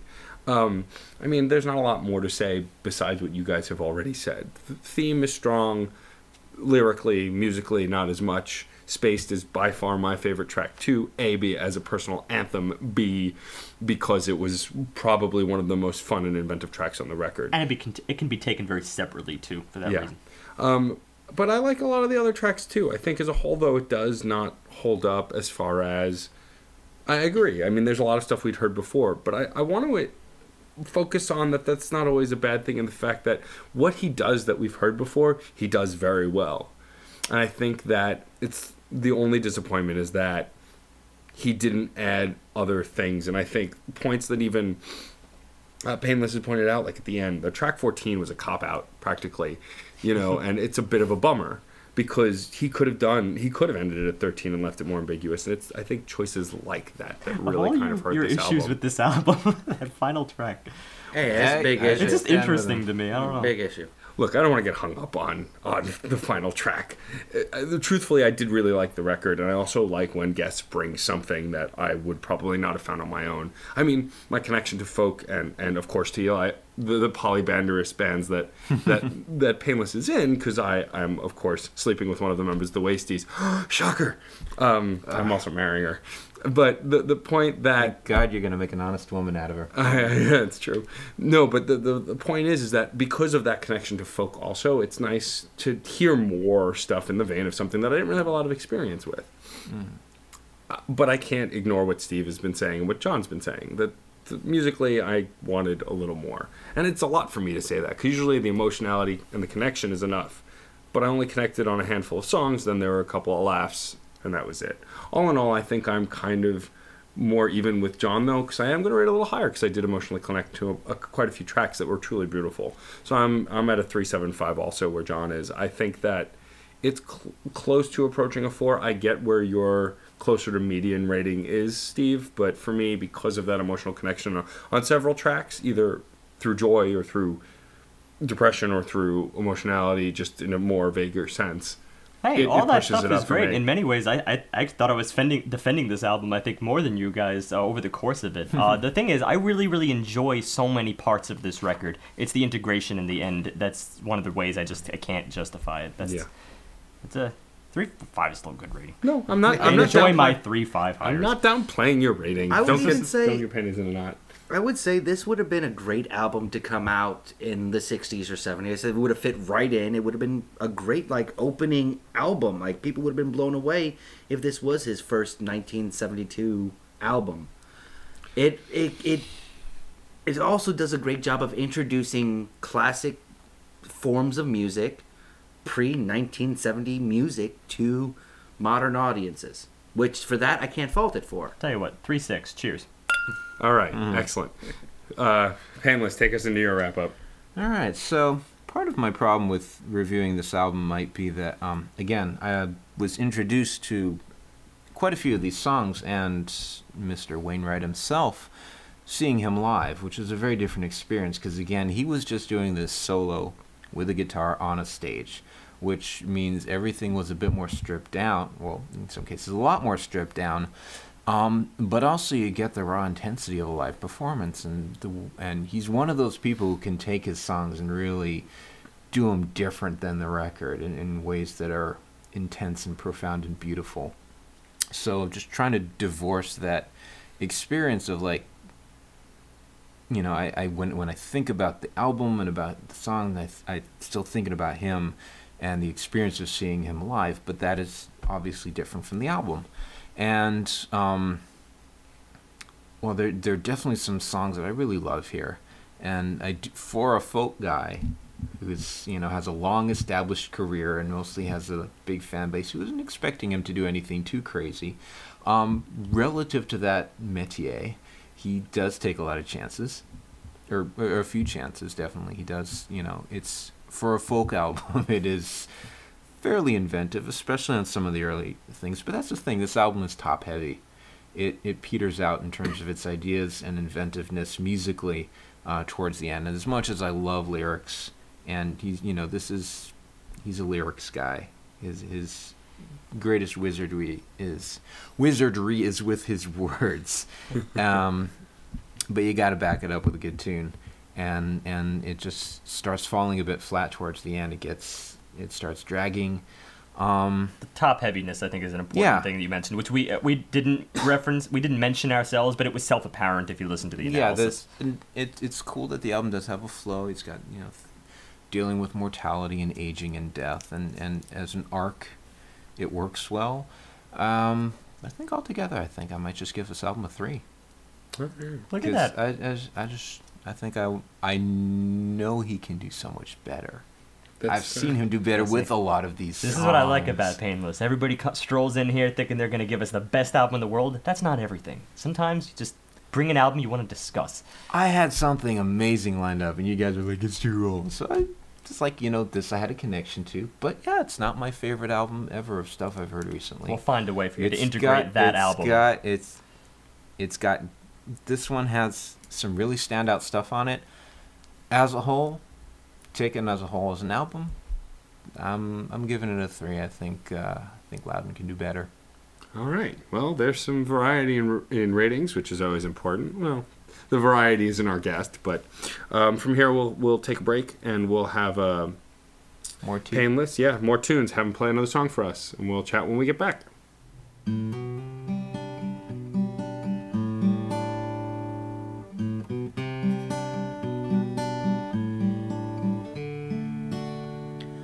I wish I had more money, I wish I had more time, I wish someone would pay me every time I made it rhyme.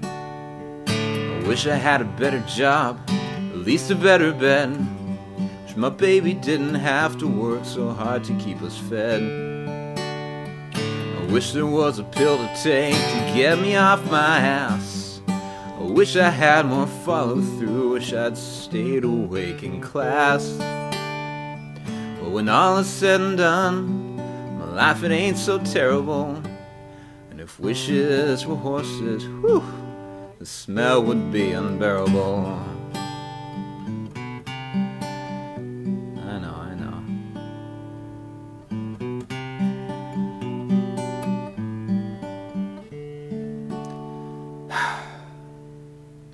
I wish I was in better shape, I wish I'd learned to dance, wish I could whisk my baby off for a week or 2 in France. Wish I had insurance, wish grandma wasn't dead, wish something besides whiskey stopped this chatter in my head. Wish I could get off these meds and wander through the town without this fucking city grinding me into the ground. But when all is said and done, my life, it ain't so terrible.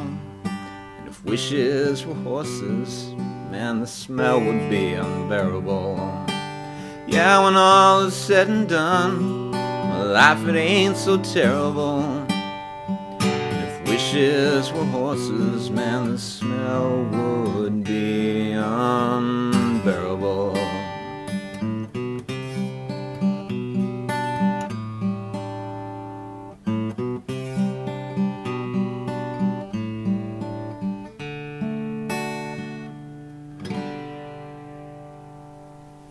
So thanks for that, Painless. That was If Wishes Were Horses, which is kind of a track that I was hinting at earlier, because you kind of it's a pretty straight serious track, but there's a little bit of comedy in the middle, in the choruses, which I like, and I think that's a thing that you've always kind of done in your live music, which I appreciate, is you sprinkle a little humor in some of the songs. Some of them are sincere and serious, but some of them have a little bit of a laugh, which is nice too. It adds to that entertainment. Yeah, you can't be a folkie without being funny. It's against the rules. They take away your union card.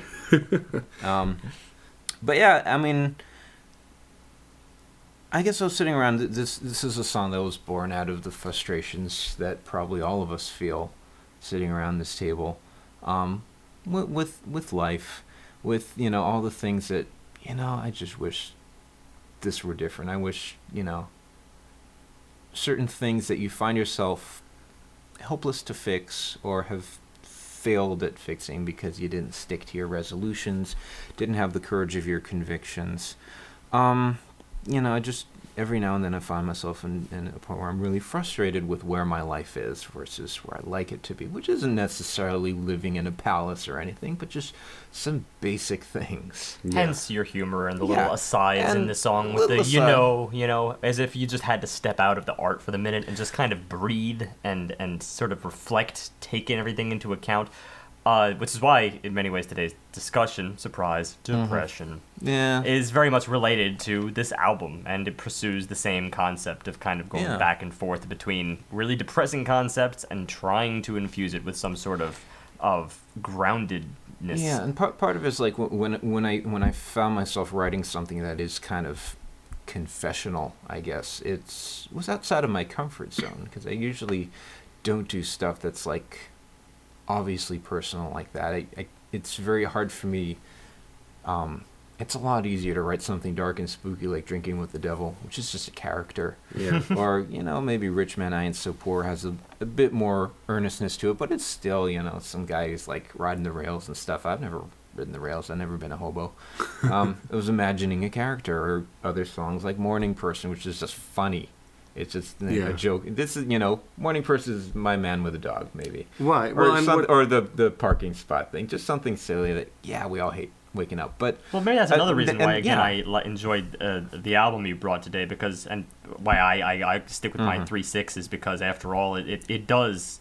There are no characters there. And it seems like in almost every brand of folk I hear, there always is that character. There's always this time frame shifting, and it's just the only thing that we noticed in this album that shifted time frame was the music itself. The lyrics stay very, very cold and grounded.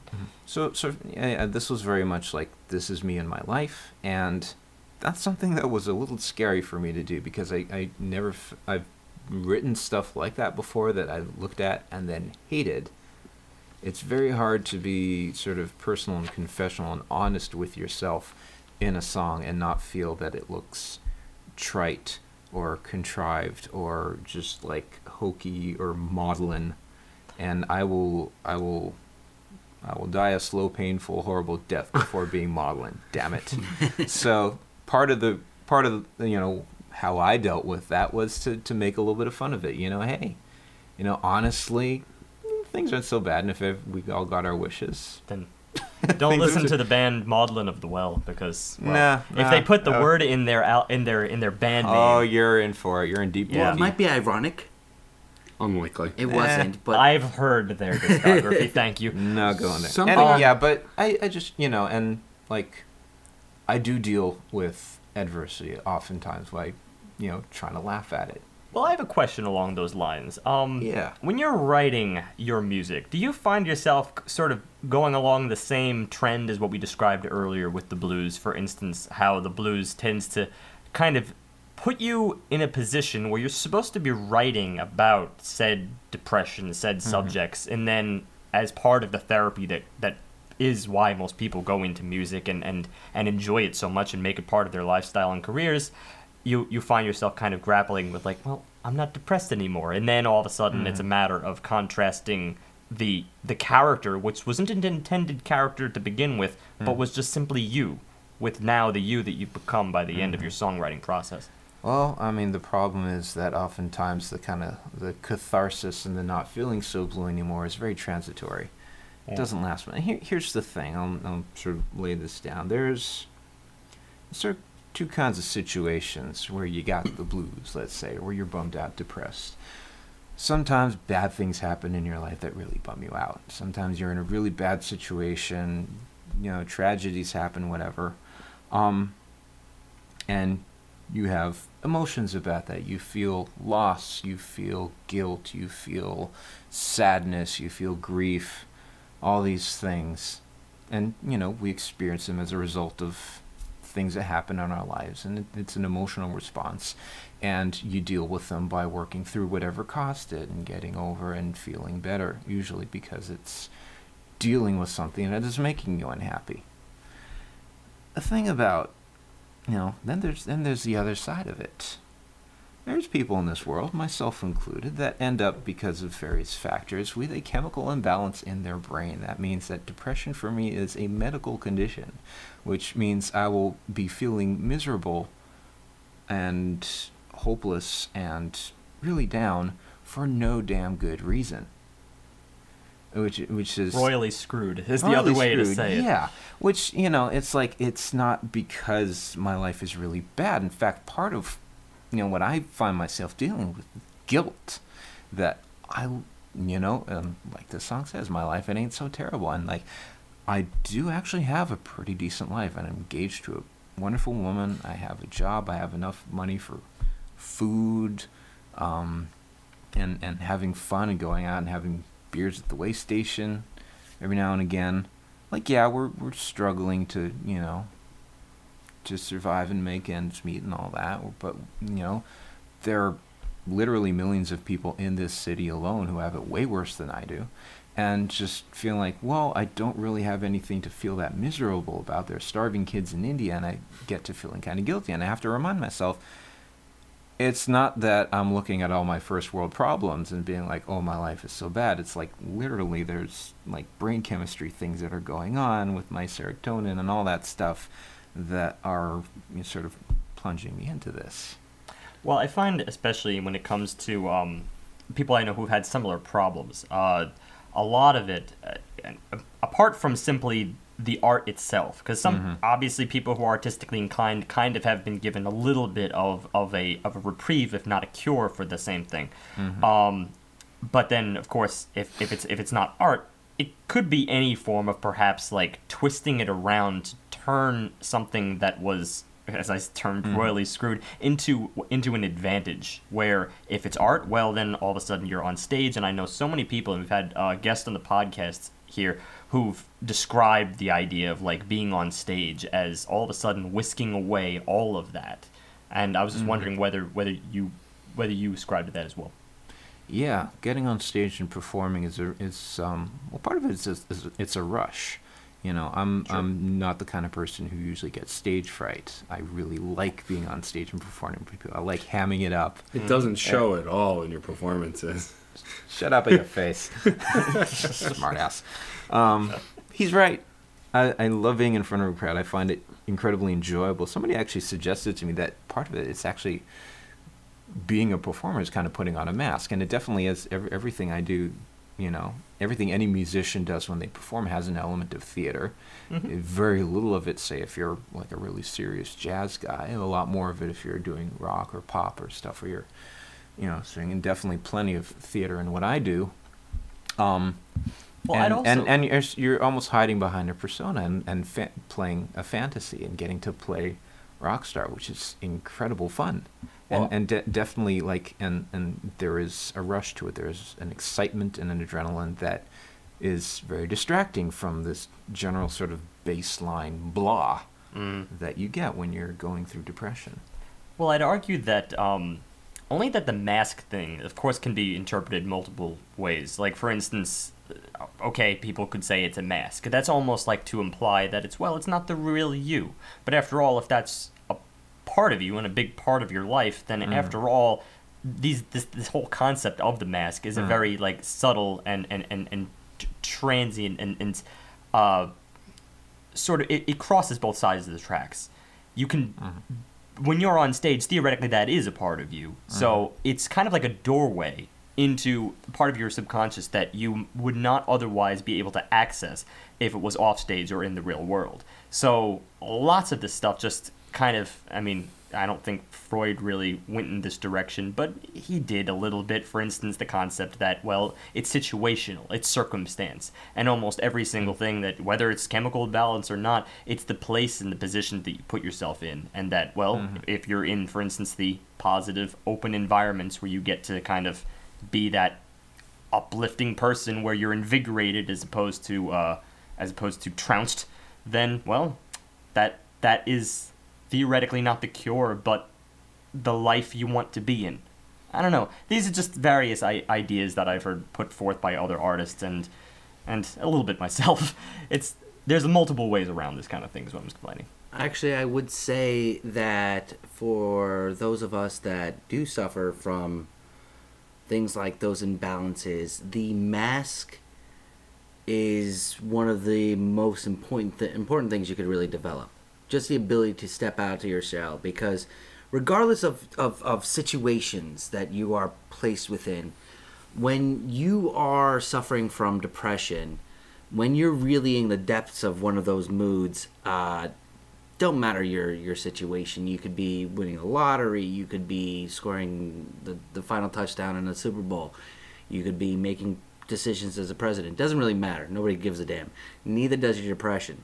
Neither does that position that your body has put yourself in, that your mind has put yourself in. You have to be able to put on that mask. Recently, last year, we lost Robin Williams.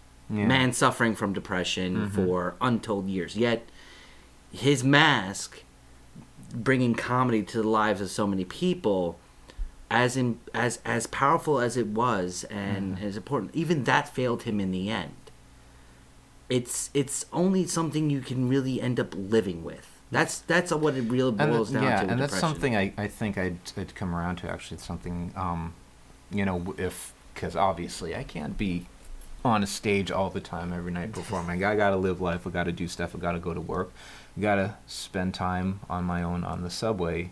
I wasn't suggesting that you should, if that was the... No, obviously. Yeah. No, I'm just saying this, for the rest of the time. And, something else I've found as a coping mechanism, and I think this does tie into, what we're saying about the blues and this idea of, well, there's nothing you can do about your shitty situation, but you can acknowledge it and sort of somehow make your peace with it or commiserate or share or just talk about it. And a lot of times what I find helps is not trying to run away from it, but sort of almost embracing as a friend. There's a really good technique some people do, almost trying to take the mood they're feeling and try to visualize it as something like a little ball and personify and toss it away. Winston Churchill would talk about depression as the black dogs, and I've done that sometimes. Imagine this big black dog, and I named him Dimitri. And I'll be out walking, and on a day when I'm feeling really glum, I'm sort of in the grips of it, and just imagine this dog beside me, and then it's externalized. It's out of my body. It's not me. It's not me. It's not my person. I'm not messed up. It's just this thing that's happening to me, this medical condition, and it's externalized, and I can sort of be friends with my depression. That sounds like the commercials right there. Well. It's hokey, but sometimes it works. And sometimes you could be okay, I'm living with you. The cartoon, big that follows monkey you on my along. show. Yeah. Well, also, but this reminds me of... And instead of trying to running or deny, you just be okay, you're here. Let's be buddies. You want to grab a pizza? There's something this reminds me of real quick, and that's also the way in which a lot of... As of late, there's been a lot of research into the whole what separates the introvert and the extrovert, and there's this concept, of course, that a lot of defense for the introvert, which has been, I suppose, demonized very, very frequently, I think, in American culture, maybe culture in the broad. But, of course, there are definitely things that come out of that, and a lot of the defense, it's sort of embracing your depression or embracing your lifestyle as an introvert, in that it's really the only way that you can actually bring out sometimes the best parts of you, ironically enough. For instance, the fact that when a lot of people retreat into themselves, it's the sort of the door opener to the more expansive forms of thinking that lead to intellectual creativity, without which you wouldn't be able to access it. For instance, if you were always focused on gotta meet up with the next person, gotta meet up with the next person. If that becomes the primary focus, then all of a sudden your brain can't reallocate the time or the energy with which to focus on what is probably more the fulfilling thing in the end. It was just, again, another thing I've stumbled across that ends up defending the concept of embracing these problems and promoting the idea that it's okay to live with it. Well, also, I've found in some of my worst moments when dealing with it that, well, even if you can't externalize it, still acknowledging it is the first step to getting through it. I mean, I find myself, something I often do when I'm upset or depressed is I'll listen to depressing music, and people will think, oh, well, that'll perpetuate it. But it doesn't. If it drives you to tears, if it drives you to further depression, you push through it and get out on the other side. You get a catharsis. And Or sometimes, again, like, the blues can be depressing, but it's because they're commiserating. It's like, yeah, I feel you. I know what you mean. You feel it too. Somebody else out there knows what I'm going through, and you get that empathy. you get a relatability to it that really helps you push through to the other side. And I think that's been, as someone who is an emotional person, it's been one of the strongest tools for me is music, and to listen to that music that makes me feel those feelings further and push me through to the other side. More sadly, sometimes it's a way to make you feel something. Yeah. Like for people who are grappling with like the deadened states, well then that's just it. The catharsis isn't even like you can't even put a finger on it. That's just, well, it's something. If it drives you to tears or even drives you to joy, well, then it served its purpose sometimes. Then your door is open. Yeah, I think that, and I think it's also important to remind the listeners who are listening to us chat about this that there is never one right way. It's finding what works for you, and ultimately, if you don't know what works for you, talk to someone. If you have anybody to talk to, honestly, I'll put this out there. If you're a listener who's interacted with us before and you're having this moment and you have no one to talk to, send me an email. I'll respond. I've been through this. We've all been through this. Email Painless. I'm sure he'd be happy to respond. It's Yeah, hit me up on Facebook. I'll talk about it. It's one of those things that you ultimately you need to find a way that you can cope, and sometimes it's just a simple, hey, I need help. It's that reaching out. And sometimes that's the strongest thing you can do is offer someone help. So I've been through it. I know pretty much everyone at this table has been through it at one point or another. Reach out. If you think you have no one else, there's, with the access we have, with the internet and everything else, reach out. Someone can help you. Yeah, and there's like a lot of, I mean, there's you sort of did talk about like the situation where you're in, and some of the, one of the big triggers for me tends to be season changes, like The winter. Yeah, it's the winter. Winter is The gray. It's just winter in New York, and just like lack of sunlight and circadian rhythms messing up. I'm a pro-winter guy, believe it or I not. love winter. I used to love it yeah. more than maybe I am lately, but that's only because it's like, I don't know, if ever you're in like a hermited state, then it's like, then winter is really bad, because then winter, and I remember, just to bring this back to music, I remember St. Vincent referenced this perfectly in that, I believe it was the 5th track on the record, Huey Newton, the entire internet, the winter of the internet, in which, of course, the way any modern person would interpret that as well, dive into the only thing you can really access and make you feel like you're a part of the world, which is, of course, the internet. And if you're in a hermited state, well, the winter is going to really accentuate that, because then you don't even have people inviting you to, say, the beach or the park or various summery things. And just, when once daylight savings time ends, sometimes I'll like struggle with things a lot more. Like, I can mostly manage most of the time. I'm functional. I'm okay. I got medications that do a pretty good job. Keeping me all right. But sometimes like this winter especially, it's a combination of like just being at a desk job and getting very little physical activity, and it being especially dark and gloomy. Those are bad things. Like lack of sunlight, lack of physical activity. So to that extent, if you can like exercise indoors or ride a bike as much as you can, or get a proper bright light to use in the morning, these are all things that can help a lot. And I've found, like, I don't know, just a combination of things this winter, just it's really been kicking my ass, and I've been feeling really rough for the past few months. I'm really looking forward to spring. That's what I was gonna say. Of course, find those things don't be to afraid incorporate. of find those things to incorporate into your winter environment. Because I once upon a time I really was like a proponent of winter. I loved it, especially fall, winter as part of New York City. There is this certain romance that goes with it, and I used to focus more on that because well, if you're not in a hermited state, as I wasn't then, when I was just like, then all of a sudden winter never had that connotation. I found myself always at odds with everyone who was like, man, winter really gets me down, and I'm like, it's New York City, the snowfall, it's great, it's the best time in the world. You know, Yeah, I think it changes. I think, you know, that's another factor, living in New York. I think there's something about the psychogeography of the city that will really kind of grind you down if you let it. And I feel like it's harder for me to cope with winters here. So especially like, I hate going into like lower Manhattan. In the winter, well, especially when you're dealing with like slush. I will say Not that just, if you're going to deal with winter, it's not the slush, even when it's completely dry, it's just the concrete canyons. It's, you know, especially like really down towards Wall Street, it gets something about it's got bad mojo. One of my I don't know. I'm getting kind of sick of the city. Honestly, I'm ready to live out in the country. get a I've had cabin. enough. I always found that it was I a love the friend of idea. mine had a Yeah. cabin like like an hour north of Lake George, and it was like in the middle of Adirondack Park. I love that and area. it was it's really great. Like Yeah. there's not like barely a smoke signal in the distance. You know, you walk out and it's literally just pitch black. And oddly enough, in almost the same exact environment of the gray and the dark and the dead, strangely enough, you can find like more solace there than you can even like in the summertime. 'Cause So there's it just trees. shows. Yes, trees. And a fireplace, I'm betting. Yes, a wooden You know, stove. give me a wood stove, a cup of hot cocoa, and a mandolin. Maybe some rum for the hot cocoa. And one more to bring I'm it back to happy guy. music. Yes. Because it was built in the 70s. There's an 8-track player.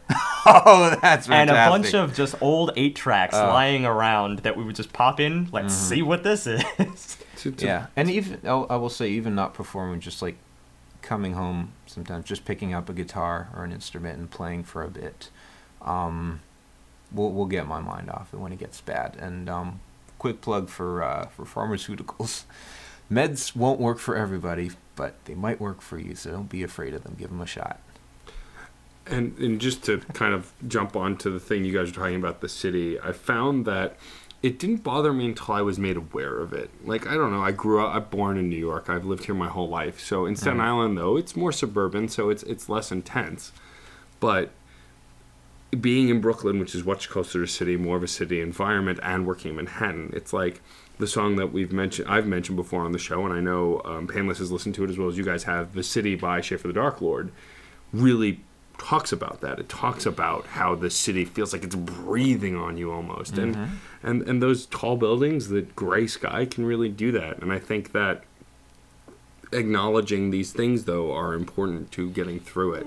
And I don't know, sometimes it feels like the way the rents keep going up and everything just like feels more and more like, if you don't have a lot of money, this city does not want you here. Yeah, and A lot of old timers will, of course, harken back to like, well, the 70s, man, that was the greatest time to be in the city. Of course, you could take that both ways, because also the city was like a mess in the 70s and like horrible from the crime perspective and various other Have a great time perspectives. until you get shot. Yeah, exactly. But it's like, oh man, the environment and the cultural aptitude at the time was just so much more.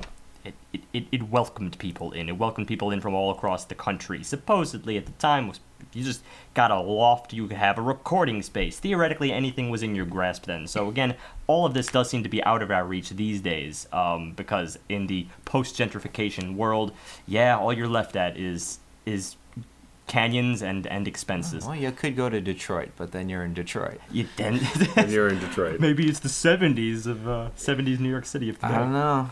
On a whole, though, I think obviously the whole overall point of all of this is to you should try and use depression as an advantage, not a disability. Just do what you can to get through it, to use it to your advantage, whether it's artistically, perspectively, anything, or medically, And whatever you can do. Don't be embarrassed by it.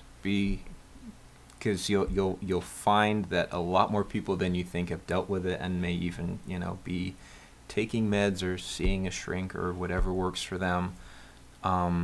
Especially like I was saying, I've sort of had these times when I felt kind of guilty that I was feeling miserable about nothing. It's okay.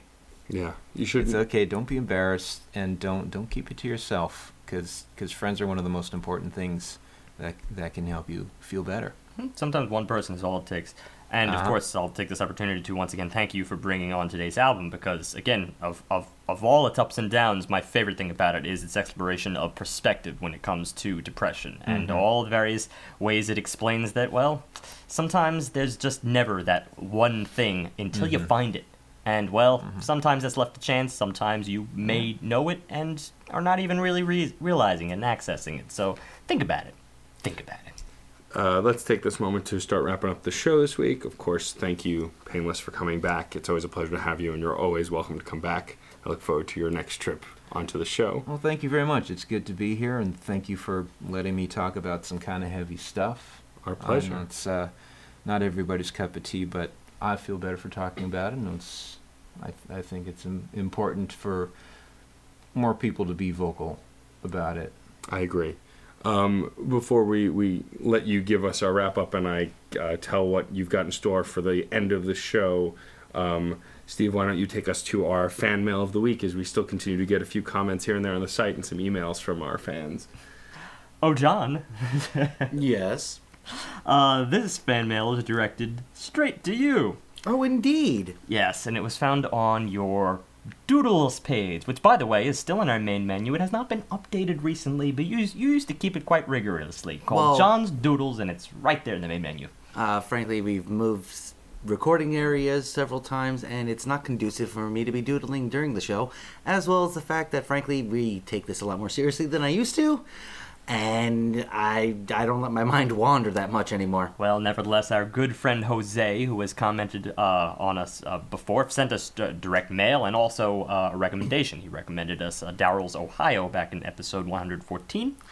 And, well, he just thought he'd take a step further to comment on one of the less academic parts of the site, but yet nonetheless enjoyable, and that is your old doodles. So he's looking back through the John of then, and he says, "Browsing through these doodles leaves me with the impression that John's imagination is much like that of a cat. Sometimes it's calm, calculating, and chill. Other times it's spastic, a tad weird, the cool kind, and unpredictable. These sketches didn't have to be put on the website, but having them there gives a great, more personal touch. So," and he also mentions doodle number 6 is my favorite. So, look at all that. See? That's all about your doodles. I wish I still had the... That's the best kind of comment you ever could receive to the doodles, too. I wish I could be more childish and ignore you guys as you talk so I could draw on a piece of paper again, but I can't do that. I apologize. I'm trying to figure out a way in which to revamp the doodles in one way, shape, or form. They're still very much in the testing phases, but I promise something soon. Okay. That's- Vague that's- as always. I'm very political about this one. Vague as always. Thank While you, on the John. topic of John, he's picking our next record for next week. So, John, what have you got for us? I have cinematic electronica, or at least that's one way it's being described. The artist is Kangding Ray, and the album is Solin's Arc. So by cinematic electronica, is that what you said? Yes, that's one way it's been described.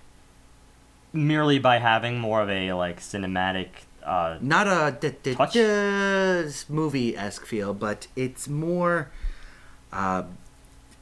It's in an ambient way. Cinematic in an ambient it's way. broad. Perhaps it pursues more of like a symphonic kind of form Yes. in the electronica. Okay, all right. I'm interested.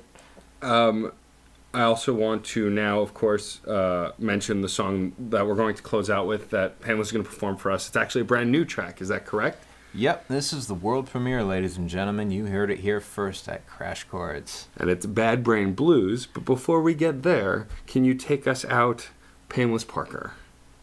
Music is life. Life is good.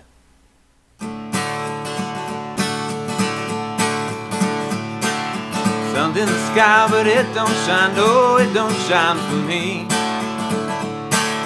Sun's in the sky, but it don't shine for me. Hey, mama, what do you say? It makes no difference anyway. Sun's in the sky, but it don't shine for me. The girls are pretty, but they got no eyes. They ain't got no eyes for me. The girls are pretty, but they got no eyes for me.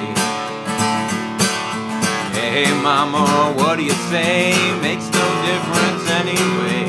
Girls are pretty but they got no eyes for me. Bees are buzzing but the honey ain't sweet. No, the honey ain't sweet to me. I said the bees are buzzing but the honey ain't sweet to me. Hey mama, what do you say? Makes no difference anyway. The bees are buzzing but the honey ain't sweet to me. Bottle's empty but I just can't, no, I just can't get tight. I said the bottle is empty but I just can't get tight. Hey mama, what do you say? Makes no difference anyway. The bottle is empty but I just can't get tight. No sir. The band is hot but I don't care, no, I don't care to dance. I know the band is hot but I don't care to dance. Hey mama, what do you say? Makes no difference anyway. The band is hot but I just don't care to dance. I turn my key but this old car, no, this old car won't start. Lord knows I turn my key but this old car won't start. Hey mama, what do you say? Makes no difference anyway. Turn my key but this old car won't start. There's something bad inside this brain of mine. Oh Lord, there's something bad inside this brain of mine. Hey mama, what do you say? Makes no difference anyway. There's something bad inside this brain of mine. Ain't nothing for but to sing them blues, but to sing them bad brain blues. Oh Lord, ain't nothing for but to sing them bad brain blues. Hey mama, what do you say? Makes no difference anyway. Nothing for but to sing them bad brain blues.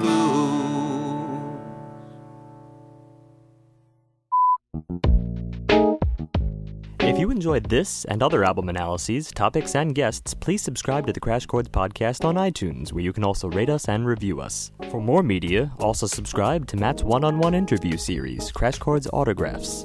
To receive emails on all new content, subscribe at the top of our homepage. Also receive updates by liking us on Facebook, following us on Twitter at Crash Chords Web, our Tumblr, and our YouTube channel. And remember, keep the discussion going, because music is life, and life is good. If you have any questions or comments, feel free to share them in the comment board below each post. Otherwise, email us directly at admin@crashchords.com.